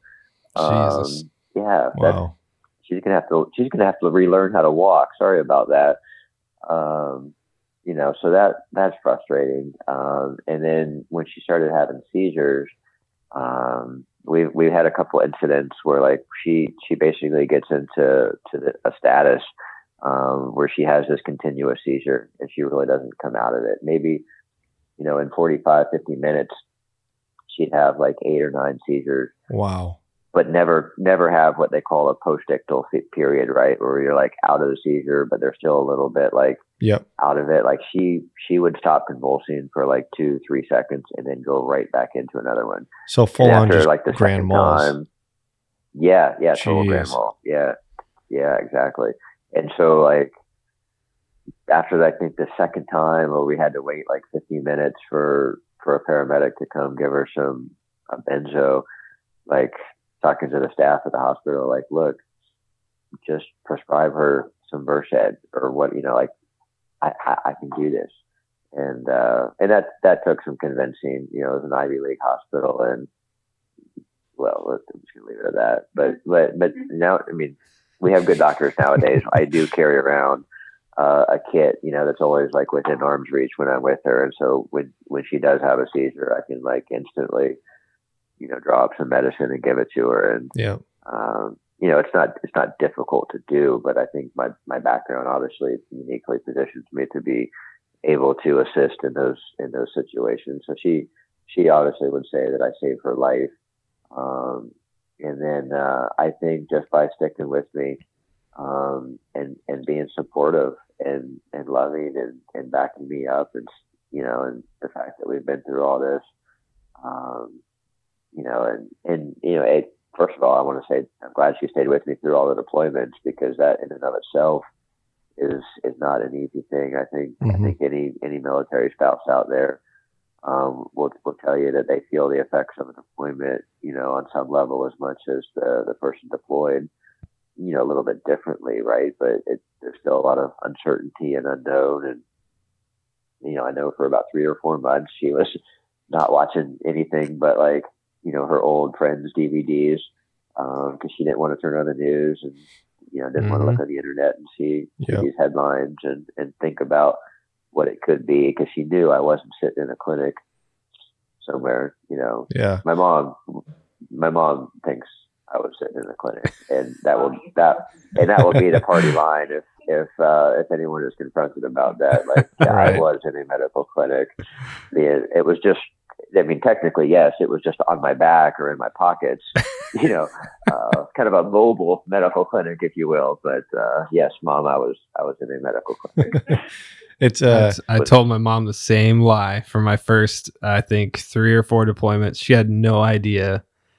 I think she knew I was a Ranger, but she had no idea what I did. I didn't tell her for like the first 3 or 4 deployments. Yeah, I mean, how do you tell Mom? Like, well, yeah, I didn't even know how to say that. Like, yeah, I've done unspeakable things to people, or like, I had to take a picture of this guy's head, but it was like exploded, so I had to like use like some rocks and stuff to try and put it back together. That one guy, I needed to get a DNA sample, but his mouth was there, but so were like the 4 bullet holes next to it. So like we're easy place to stick a cute. Like you don't tell your mom that kind of stuff. I feel like I should like low key be a medic because I laugh at the most like darkest shit. and you have, and that's there's a thing in the soft community. It's like a known thing that like medics are generally some of like the weirdest, most awkward people in the told you at the beginning. Ranger medics are crazy. Yeah, Ranger medics have a tendency to be crazy. Some of your 18 Delta medics, a lot of people will tell you, and it's not, it's like all stereotypes, right? Like it's not 100%, and they're not really crazy, but it is the mindset thing, and just like how you process things is just completely different. And I get it because you have to. You have to have that dark humor, and I think my light bulb moment for that, for being a medic, man, is like you my roommate in the soccer course, like we got paired together because our names were like a letter apart, or like I was in LA, my last name, and he's in LE or something, and so we sat next to each other in class. We had a room in the barracks, there for the school, and you're sitting next to each other in the classroom, so you're partners for like prostate exam day, and so I think like being able to like do a prostate exam on your desk mate, who also happens to be the guy you're living with in the barracks, and then go like awesome. Share a sandwich with them. It's a very awkward and uncomfortable, like, that's like the longest half-hour lunch I think I've ever had in my life. Like we both just kind of stared off into the wall, like the worst thing in the world had happened. Like we just violated each other. It's so wrong. And then I think it just kind of clicks for everybody. And it's like, you know what? Like you really just have to accept that as a medic, you're going to have to deal with some really uncomfortable situations. And I mean, I don't know if they do that on purpose in the schoolhouse or not. I doubt it, right? But like, there are no barriers anymore at that point. Like all those walls come down, and you're able to just kind of deal with stuff. Yeah. So I think, so for people listening, obviously, Aaron, we've met up a few times, and I've had the pleasure of sitting down and meeting both you and your wife and hearing more in-depth stories. And I think not only is our show and this podcast meant to highlight, veterans who have served, overseas or have just been in the military in some regard and where their lives have taken them afterwards, but I think it's also important to tell, the personal story of each individual. And the story that I love is how you and your wife met. Can you tell us a little bit more about that? I can tell you about that, actually. It's one of her favorite. It's actually, I think it might be her favorite story. It's a great story. But we actually met in Key West, Florida. So I was still in 175. I was in first bat, and as a medic, my battalion senior medic was like, "Hey, I'm going to send you to the dive med course." He's like, "Yeah, we don't really do a lot of diving in regiment these days, but you learn a whole lot about neurology. It's a really good lecture. Just take away everything you can about the neuro." And I was like, "Okay, 3 weeks in Key West, that sounds pretty awesome." And so that's really all I was thinking about at the time. But the SF, Special Forces Dive School is in Key West, and then they run a dive medical technician course. And so you kind of become the person, that takes care of the divers, during the dive. You can have like a wet DMT or a dry DMT. And then if need be, you can accompany them into like a decompression chamber. Mm-hmm. And then you're prepared to do like basically all the medical procedures you would do on land, like chest tubes and airways and IVs and all that. You'd be able to do those in the chamber. And so, it's 3 weeks, but the didactics it was actually one of the most like academically demanding courses, I think I've been through, because you're dealing with like pressures, dive tables. You're having to calculate like people's bottom times. Anyway, it was really, really fun course. But obviously, aside from the academics and the helo casting and the other cool stuff that we do down there, like you're in Key West, right? So you do what soldiers do on a weekend in Key West. And, I was out with some guys from the course and, playing chess, right? Not drinking. Yeah. I think we were actually helping a lady cross the street. We were holding up traffic. So that maybe we were helping like a wounded pigeon across the road or something. I knew you were a gentleman. And somewhere in the distance, we see this group all wearing this tank top, and they're all wearing the same tank top, by the way. And as they get closer, you can realize that the tank top has puppy paint on it, and it says like, "Carrie's tying the knot, so buy us a shot."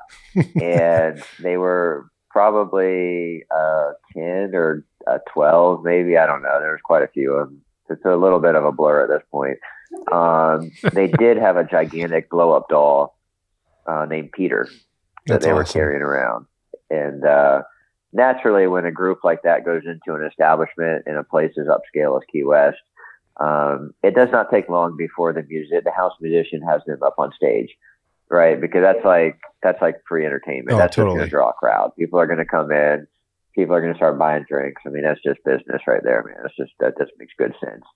So we see her, And I noticed Shelly because she's a brunette, and she was actually going to pharmacy school in Fort Lauderdale at the time, and so the majority of her classmates were very typical South Florida blonde, and not hey, to each their own. Nothing against the blondes out there, but a little partial to the darker haired girls myself. The dark hair and light eyes are always the best. So yeah, and she has beautiful blue eyes. And so I see her in this bar, and then like whatever, like and guys, the rules. Like, why even bother a bachelorette party? Like, they're just there to have fun. They're all like, it's just not gonna go anywhere. You'll get eaten alive. Just don't bother. Yeah. Just there are plenty of other fish in that sea, and enjoy the spectacle for what it is, but move on, do another target. So we did. We went to another bar, and I was getting a bar from I was getting a drink from the bar. I turned around and I spilled my whole beer on this girl's shirt, and obviously it was Shelly. And I don't think we left each other's side the rest of that night. And I will say her friends were very good. They kept telling me that she was the good one, and she normally doesn't drink and all this.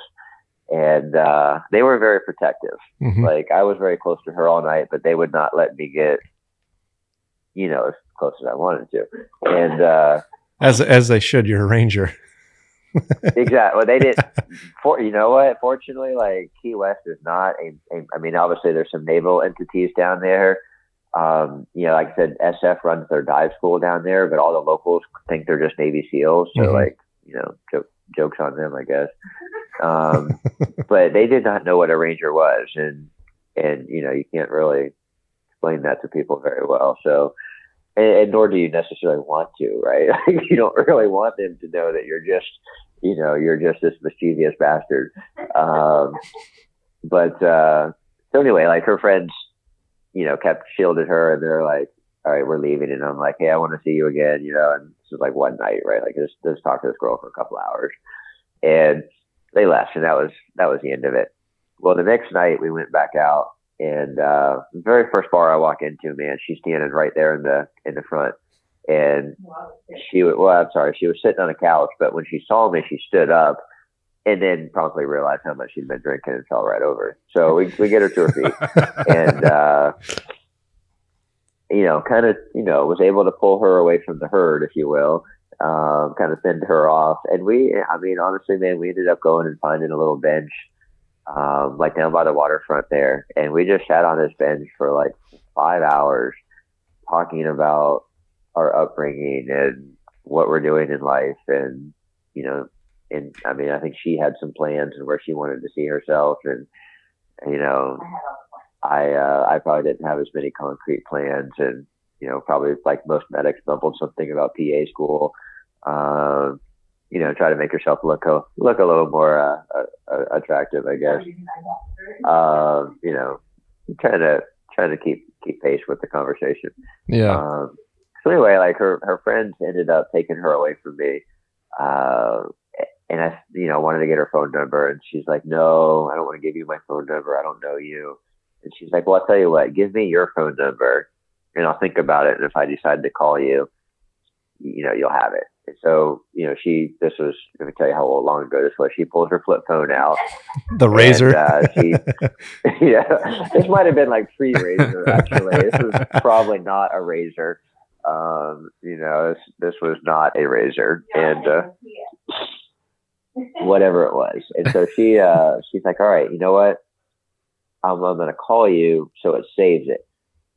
And without realizing that she just called me, and so now I have her phone number in my call history. So they were the girl that was getting married. Like, I guess maybe her family had got her like a suite or a floor or something in the hotel there, and so they were all staying at the hotel for the weekend. And mm-hmm. I knew she was driving back up to Fort Lauderdale the next day at some point, and so I gave her a call that morning. And I know whatever, I know it's the next day and probably too soon, but I was just like, hey, I know you're driving back home today, and I would really, really like meeting you. And, have a good, safe trip, and hopefully we can see each other in the future. And I finished that course like a week later. I think we talked on the phone like every night for the next week. And then I stopped through to see her on the way back up here to Savannah. And I knew she had a big dog. She had a German Shepherd that she talked about a lot. So I showed up with some flowers and some dog treats. And that dog took a liking to me. And I think that had that dog not taken a liking to me, there would not have been another date. Like, it would not have proceeded any further. So I really think I played my cards right with the dog treats. No, you're a smart man. You always have to do that. If you know the girl that you're into has a dog, that's the first thing that you're bonding with. Yep. Yeah. And you're like, hey, I don't know if these treats are good enough, but is it what, my childhood dog used to eat or something. So yep. Whatever I showed up with, and that was that, man. And we've, I guess this would have been sometime like December of 2004, maybe. Mm-hmm. And I deployed again, like January, like maybe a couple of days after the new year. And she wrote me a letter, like a pen and paper letter, stamp envelope letter for the list, the listeners out there that don't know what that is, like mail, right? Like post office and everything. And she wrote me a letter every day, man. Like, I was that dude that people hated because like they would be like, "Oh, Aaron, you got more? Hey, Doc, we got mail for you." Or, "Hey, Lord, come get your mail." And they're like, "God damn it, again?" But that's how we got to know each other, man. It was like just old fashioned. That's cool. Pals. I love that. The military had like internet and they had some phone access and all that stuff set up, but it was sporadic. You had to wait in line for a long time. And I'm really glad we did the letter thing. That was a very cool way for us to just kind of get to know a lot of stuff about each other. Yeah. Man, we still have all those letters to this day. That's awesome. And then save them. And then, so I guess going forward too, and thanks for sharing that, because I remember when you first told me that story, I was like, man, that's just incredible to see the love and compassion that both you guys have for each other, and how you both have. It's you can tell it's affected both your lives, but it's brought you two so much closer together. I want to move on to, obviously, I know personally because you took me on one of them, but you help guide and offer, kayak and paddleboard tours. Have you always been interested in doing those, or is that something new to you? Yes. I recently started working for a local outfitter that offers paddle trips and guided tours. We do kayak trips, some paddleboard trips. There's just so much water in our coastal area here in Georgia, and we've got some unique barrier islands that are uninhabited and some pretty cool waterways. And then, you throw in like some of the local ecology stuff. Yeah. I had a tour this morning. It's springtime, so we've got like baby dolphins out there swimming around, that you're within, like 20, 30 feet of. There's, the eagles they hatched in like late January or early February, I think. And, we've got some young eaglets getting their wings under them and they're taking flight out of it. So you've been able to kind of watch this progression. So we can share those experiences with people. And I think that's really cool. And I guess I probably haven't always been into paddling. But I had paddled probably a few times, like as a teenager on some outings or some trips, youth group kind of thing. And then when I came to 1st Battalion, like I just realized it was kind of a big thing that people did here. The other thing I realized was, as a young private, man, like you can spend all your time downtown Savannah hanging out in River Street and getting after it. And I just kind of figured that would not be good for me. Like I thought I'd be the guy that would get in trouble, get the DUI, get the fight, the alcohol related incident or whatever that tag is. And that's one of those things that, at least before the war started, like I think they're probably a little more strict on that stuff nowadays, but before the war, it was really a case of, A, are you a good ranger worth saving? and B, are we over or under strength in the Army on your MOS? And, you know, if you happen to get an incident, and I think right after I got to regiment, we were a little bit over strength in the regiment, but we were under strength, you know, 11 Bravos that were airborne qualified in the rest of the Army. So it was almost like they were looking for reasons to get rid of people, because they had a place for you, right? Like the rest of the Army wanted you. Yeah. And, you know, I saw that happen to a lot of good friends. Actually, dude, I went to RIP with, man, and this is a funny story because he and I went to RIP together, and then he goes to ACO and I go to SECO. And what happens when you're a private and you go to different companies, man? Like you basically go onto another planet and you like never see that dude again. And so again, we just got into our little nucleuses within our teams and squads and platoons and kind of forgot about each other. And a couple of years ago, I did a whitewater rafting guide school over in the mountains of Western Carolina. And, you know, it's like day one and we're doing some like ropes course to, I don't know, just kind of a way to meet and greet everybody, you know, introduce us to the course. And, this kid starts talking about something and he says something about Ranger, and I kind of cock my eye to him, you know, and I'm thinking like, what do you know about Ranger? And, you know, we kind of did that, like, what do you know, look, or who do you know? And I don't even remember how it came out, but it was like, what do you know about being a Ranger? And he was like, I was in regiment. And I was like, oh yeah, when? And he told me the dates, and I was like, what battalion? He goes, first. And I was like, when did you fucking go to RIP? And, you know, I mean, we narrowed it down, man, and found out that like we had gone to RIP together, and here it was, like, dude, it was probably almost 18 years. That's you know, had gone crazy. by, and we bounced into each other. It's so Isn't so cool. yeah. how that Isn't it works. such a weird thing? Like, so I don't know what it is, but your world gets smaller and smaller as you get to where you eventually are in the Army. Like, you know what I mean? You like put on the blinders, whatever it is, but your world gets Yep. smaller and smaller and more focused and more narrowly focused. Like, honestly, I could probably recall 50 to 100 people in my company, you know, and I was in for 6 years. And so I know there were over a couple hundred people that came through our company in those 6 years, but I recall maybe 100. But Exactly. and then you somehow leave the service, and then you start engaging with people in the community again, or whatever it is, going to different veteran things. And then you're like, oh yeah, I know this person. Oh yeah, I know that person. And then you realize how connected you are. You're like, how did we Yep. not run into each other? Or like your world gets so much bigger all of a sudden. Like it's so bizarre how that happens. Yeah, I actually, through a local veteran organization, we, you know, got in contact with another veteran organization that has a property, and they were bringing us up there to basically look at the property. And, you know, they've got some deer stands, they've got some ranges.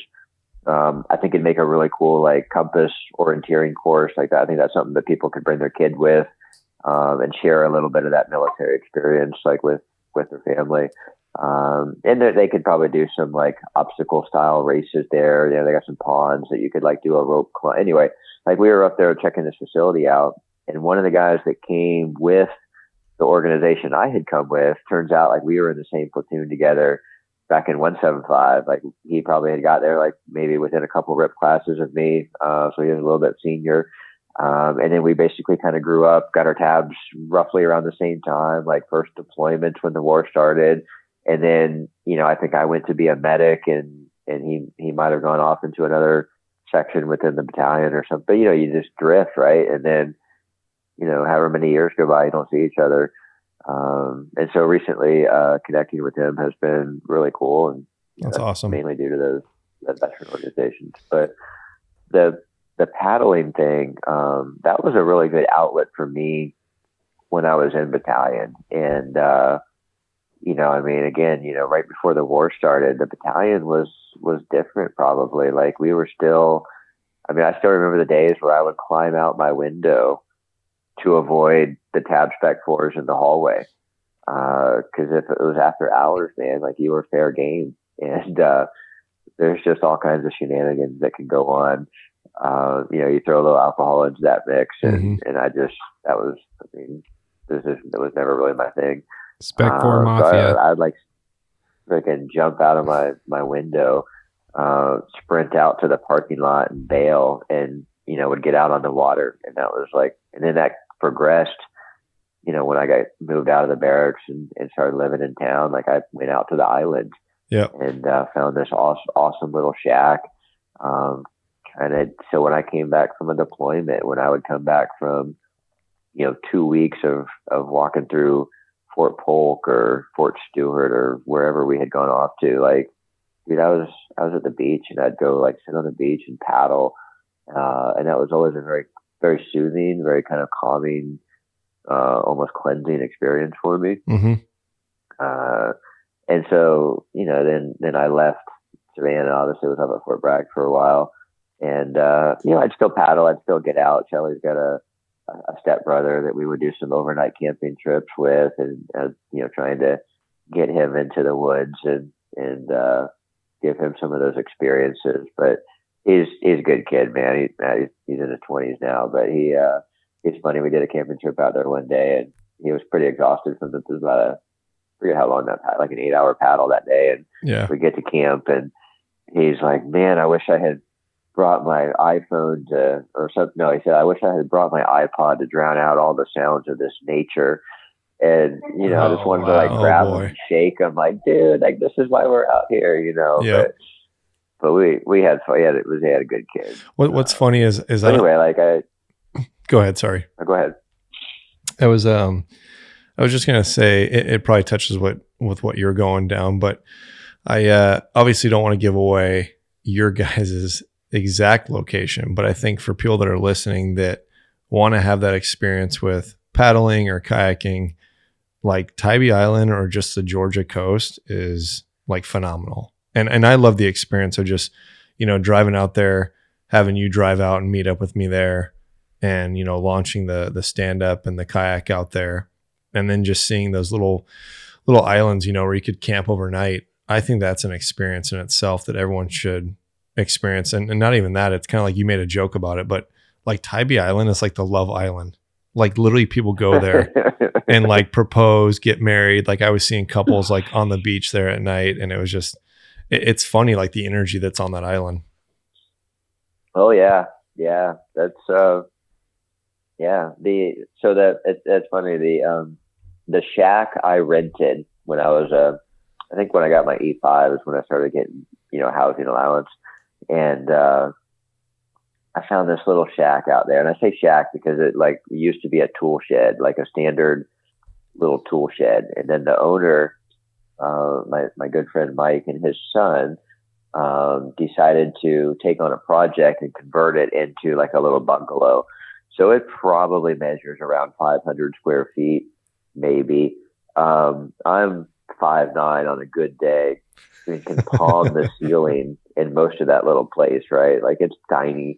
There's not a single closet, one bathroom, but they have a little sign on the outside of it that says Love Shack, because it was kind of like as the owner, so this couple owned the house, and then as they built this little house on the back, like as their kids would get older, they would stay back there to have a little bit of a privacy from their parents, right? Like you're married, you're adults, we know what's going on, just you can stay back there. And so like, man, like kids have been conceived in that little shack. Like people have proposed back there. Shelly and I fell in love there. Like it's a known little, and I think, yeah, like you said, that vibe just kind of permeates that island. Well, I'll put it out there. So obviously I told you, but I went on a date, just before I met up with you the next morning to go kayaking. And then I told you the next day, and you're like, oh, I told you, like Tybee Island, there's an energy to it. You gotta be careful when you're on Tybee. I'm actually very proud of my, I have a good solid wedding ring can going on right now, which I'm pretty excited about. And if for some strange reason I were ever to take my wedding ring off, like you would see a nice white mark on my finger, because and it's so funny because in the military, like so many times I would deploy Like, you have to take that off. Like, you know, sometimes, like, well, you're giving your dog tags and everything else away. Like, you're not wearing any of that shit. But we all, I mean, it's so dangerous to wear a ring with any of those activities that we're doing. Like, you know, you get that caught up on anything, and something is going to give, and it ain't going to be the ring. What is it called? Ring dysplasia? Yeah. Oh man, that thing, it's gnarly when that happens to men. Yeah. It's gross. And I've been a medic long enough to have seen some bad incidents. So I would, and obviously you're in the desert and you're outside a lot. So I would come back nice and tan and fit. And then, like, the satellite phone, if you ever call it in, like, it rings off their server in Hawaii. So it rings up on whoever you're calling, you know, it comes up as Hawaii. So then you come home like tan and fit, and she's like, were you just like in Hawaii the whole time? But no, like, there'd be no tan where my ring was. Yeah, I remember she'd always point that out to me. So now I'm pretty proud of my ring tan. No, that's incredible. So, to kind of bring this full circle and bring it back around, like to what we're trying to do with these podcasts and the book and everything. As somebody who's gone through so much and everything, and you've gone through a pretty incredible transition, especially people who are struggling out of transition, what do you think would be your number one advice, you know, coming out of that, for a veteran trying to find their way, you know, their next? What would be your advice? Oh man, first and foremost, just accept that it ain't going to be the same. Like, whatever you find out there is going to be different than what you experienced in the military. And if you're trying to recreate the experience, like, it's just not going to happen, right? Like, you know, you're never going to get those good old days back if that's what you're looking for. Like, they're gone. And then have a plan, like, come up with a concrete plan of what you want to do. But, you know, I mean, this is just me, but try and find something that makes you happy. And if it doesn't make you happy, then just don't fucking do it. I think that's one of the biggest things you owe to yourself, especially after what you've been through as a veteran. You know, and if you're like me, you probably get a little moderately offended when people say things like, thank you for your service. Cause it's like, no, I don't really feel like I served. Like, you can say thank you for my sacrifice, because you definitely made some sacrifices, as a veteran. You know, but you owe it to yourselves to be content and be happy. Cause there's a lot of times where you probably weren't very happy. And sometimes, maybe that was due to, you know, combat. Maybe that could have been a school. I mean, I've been just as uncomfortable, if not more so, in some school training environments than I have been downrange. And, you know, maybe sometimes that's the point of the training, is so that combat is easier. But either way, you've been through a lot. Yeah. And you need to kind of come up with something that works for you, something sustainable. And then I think one of the big things that people forget to do is some self-care. You know, don't stop doing PT. Like, I'm not saying you have to do PT to the level, you don't need to take an APFT or whatever that new thing they have now is, like, and you don't need to crush a CrossFit WOD every day. Like, just do some PT, man. Keep yourself active. I think that does a lot for your mind. Definitely good for your overall well-being, your overall health. Obviously, absolutely. We've proven that, you know, exercise can ward off some diseases and stuff, but it just makes you feel normal, and you know, maybe that's that small connection you need to your past life. But I think exercise was at least for me, that's always been a big, you know, I'm not saying you have to go out and run some ultra marathons or anything, but maybe it's fun. You might like it. And then, think about geography, think about where you want to live. You know, like, there's a lot of people that just get out of the military and they stay right where they were serving because, you know, they have a friend base there, or there's something in the community they like, but, you know, you're not tied to that. Unless there's something drawing you back to your hometown, you don't necessarily have to do that either. You can kind of look at there's a lot of opportunities out there, and I think veterans can do anything, and they can be successful wherever they want to be. Mm-hmm. As long as it's something that appeals to them, and makes them happy. Yeah, and that's, I think, the most important thing, even for everybody. Civilians or veterans, just as human beings, is exercise, eating well, not going out drinking and spending money on frivolous things, being involved with good energy of people around you, being in touch with the outdoors, or just some of the things that we all need to be more responsible of keeping up with. And I'm kind of curious, as we wrap up this episode, what's next for you? Obviously you're working on a lot of things. You're obviously doing the kayak and paddleboard tours, and correct me if I'm wrong, but you're also doing some elements of training and like in teachings and all that. But what's next for Aaron? Well, I think what's next is, I want to keep trying to be a good husband. And I want to make sure that Shelly and I are having fun, and we keep smiling every day. And, and then I think, I'm starting to get involved with a couple of veterans organizations here. Like, I never thought I would be a VFW guy, but, talked to somebody recently, and, I think I'm going to join, and they're setting up a new post, here in Savannah that I think is going to, appeal a little bit more to the SOCOM crowd. Mm-hmm.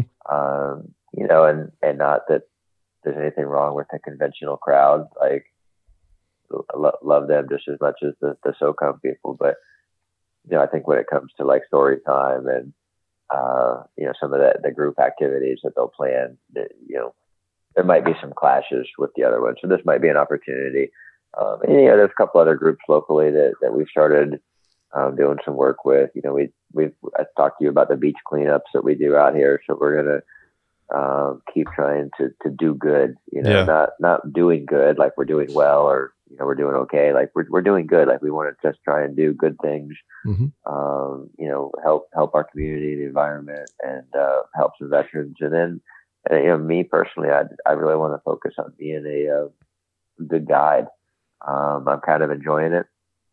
And I think guiding is one of those things that, like, if I'd have known as a profession that it really existed, like, I maybe wouldn't have even joined the Army. I would have just, like, how can I do that? Like, nowadays, like, there's a lot of schools where you can get like an outdoor education degree. So you basically go to college to like learn how to rock climb or kayak or ski or whatever. Like, I think that's awesome, man. And I really think that that's a community where veterans can excel if they wanted to, and all veterans, and I think that some of the soft folks would be uniquely suited.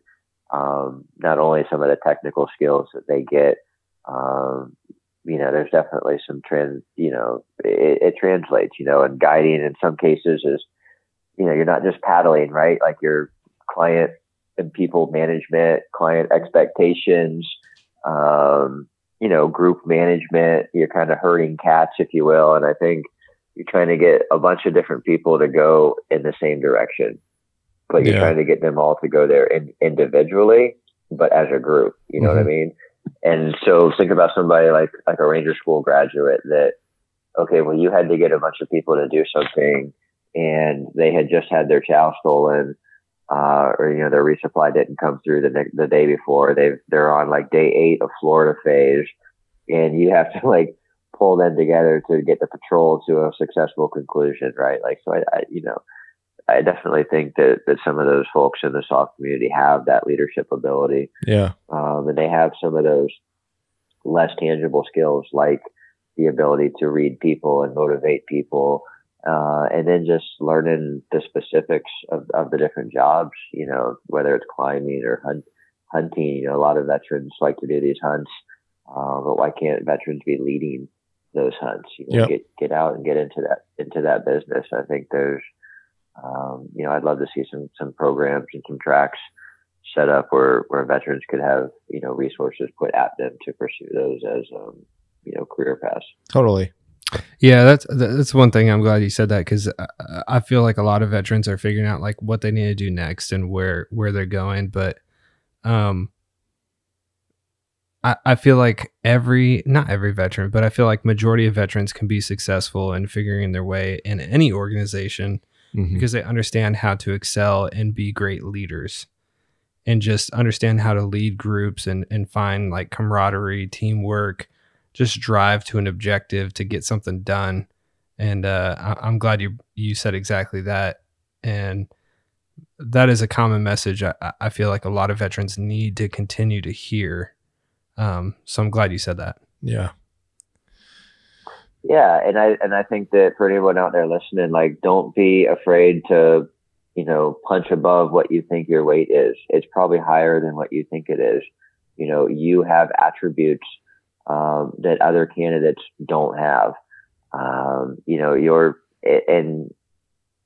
this is where some of these veterans organizations come in. Like for me, I didn't want to access these veterans organizations because I didn't think I deserved them, right? Like I had this complex that, it didn't matter how high in the military I had risen, or, like what secretive shit I had done. Like all that kind of goes out the window. At the end of the day, you're just a number on a 214. But you have been through, a lot, and you can use these veteran organizations for resources, for job postings. And when you get some of these job postings or these networks, right? It's really about knowing people, and they can put you in touch with opportunities, right? And those people that are specifically targeting these different types of veterans, they know what that veteran's bringing to the table. They know what they've been through, and in some cases they've walked those same lanes, and so they know what that looks like. Yeah. That's the networking piece that you hit on right there is absolutely paramount. And like we all have that, we talked about it earlier, but that like separation complex where it's like, I separated, I left a lot of people behind, so just leave it behind me. I don't want to deal with it. But you also got to look ahead of you.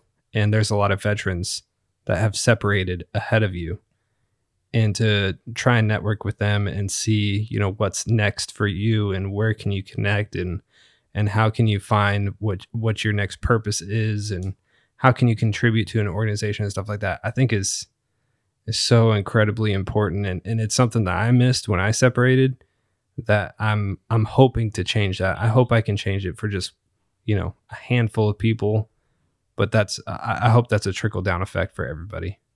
Yeah. Yeah, absolutely, man. And I think that,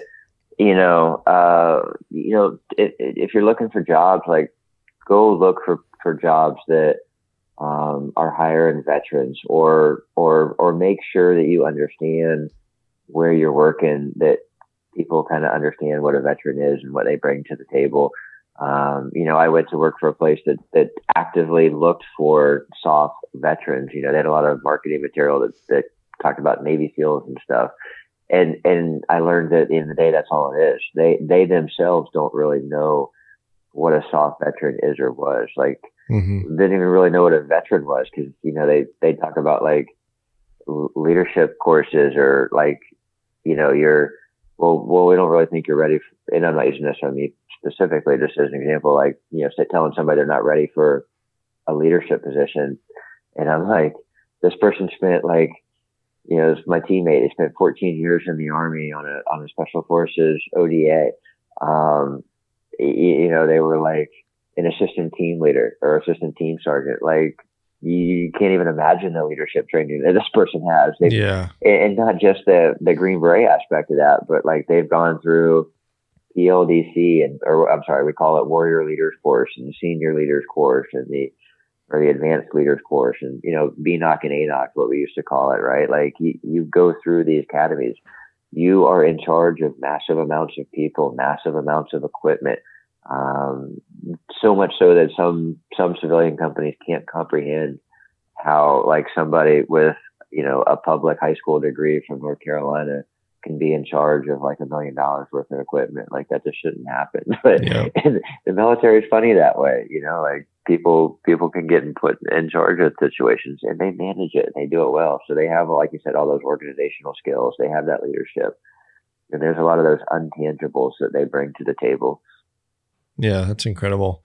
Well, Aaron, as we wrap, I wanted to, personally thank you, and I know Dan too, for taking the time to come on the show, and having this episode with us tonight. I know we've been looking forward to having you on, and obviously wanted to be, very cautious with how we do this episode, but I really appreciate you opening up more, talking about your story and what you have going on in your life, and how impactful that is for other veterans that, might have their own issues, whether they're transitioning or they're still in the service.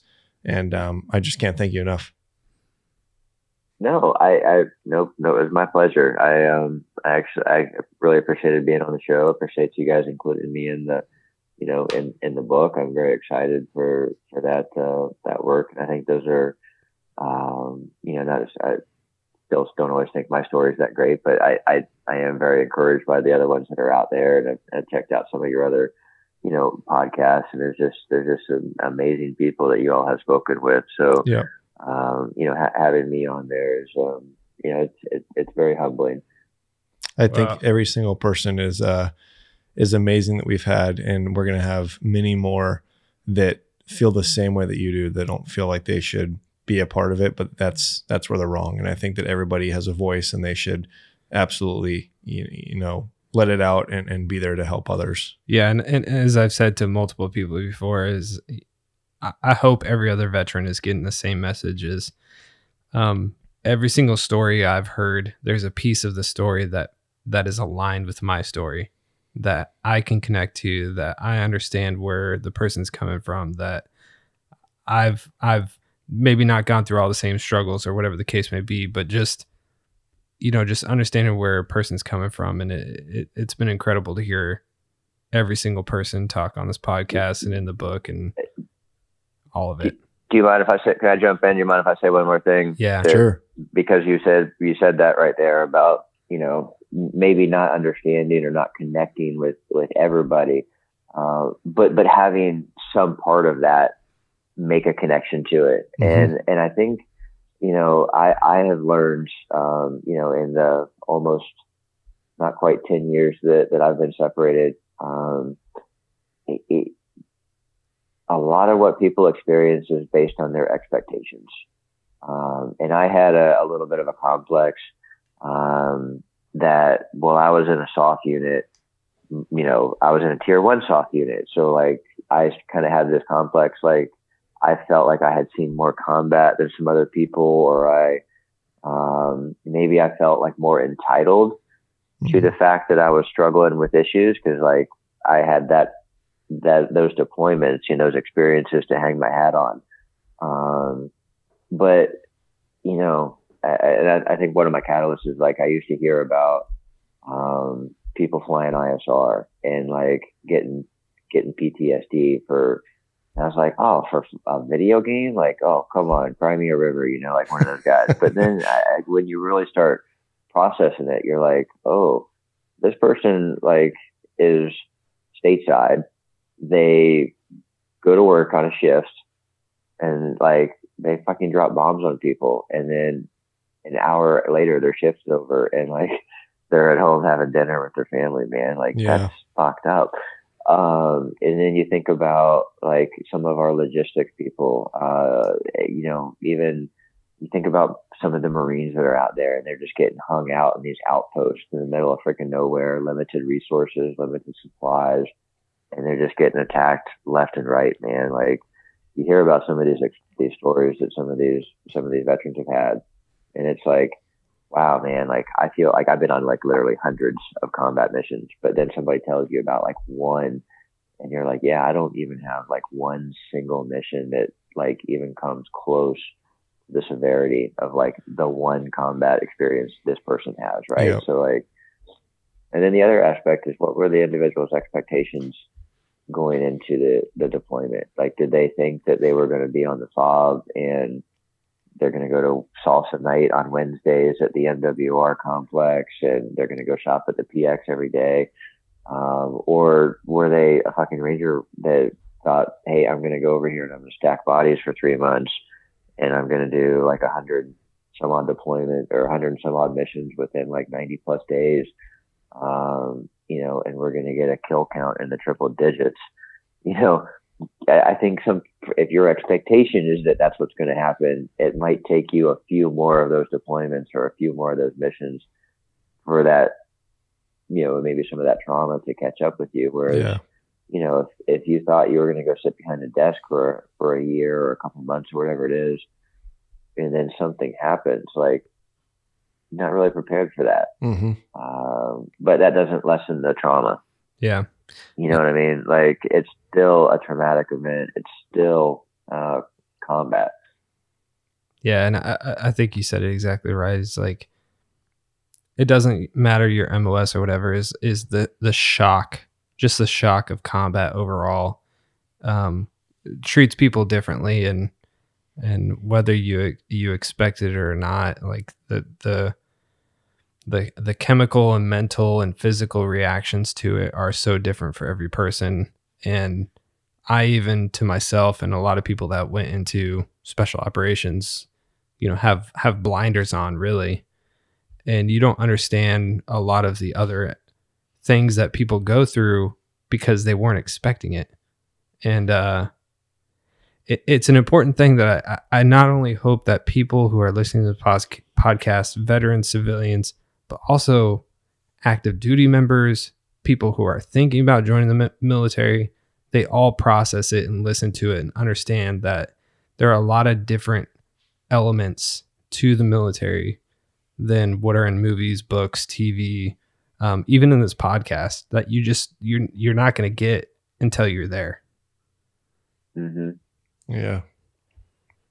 Well, again, Aaron, Dan and I both thank you for being on this podcast, you know, for sharing a little bit of your wisdom, and we look very forward to keeping in touch with you and sharing more updates.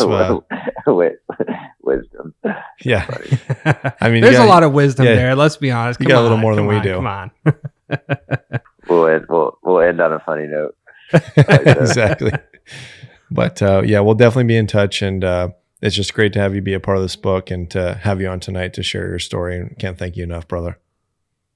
Yeah, man, no worries. I was happy to be a part of it, and wish you all the best of luck as we move forward. All right. Thanks, man. We'll be in touch. Take care. All right, guys. Good night. Good night.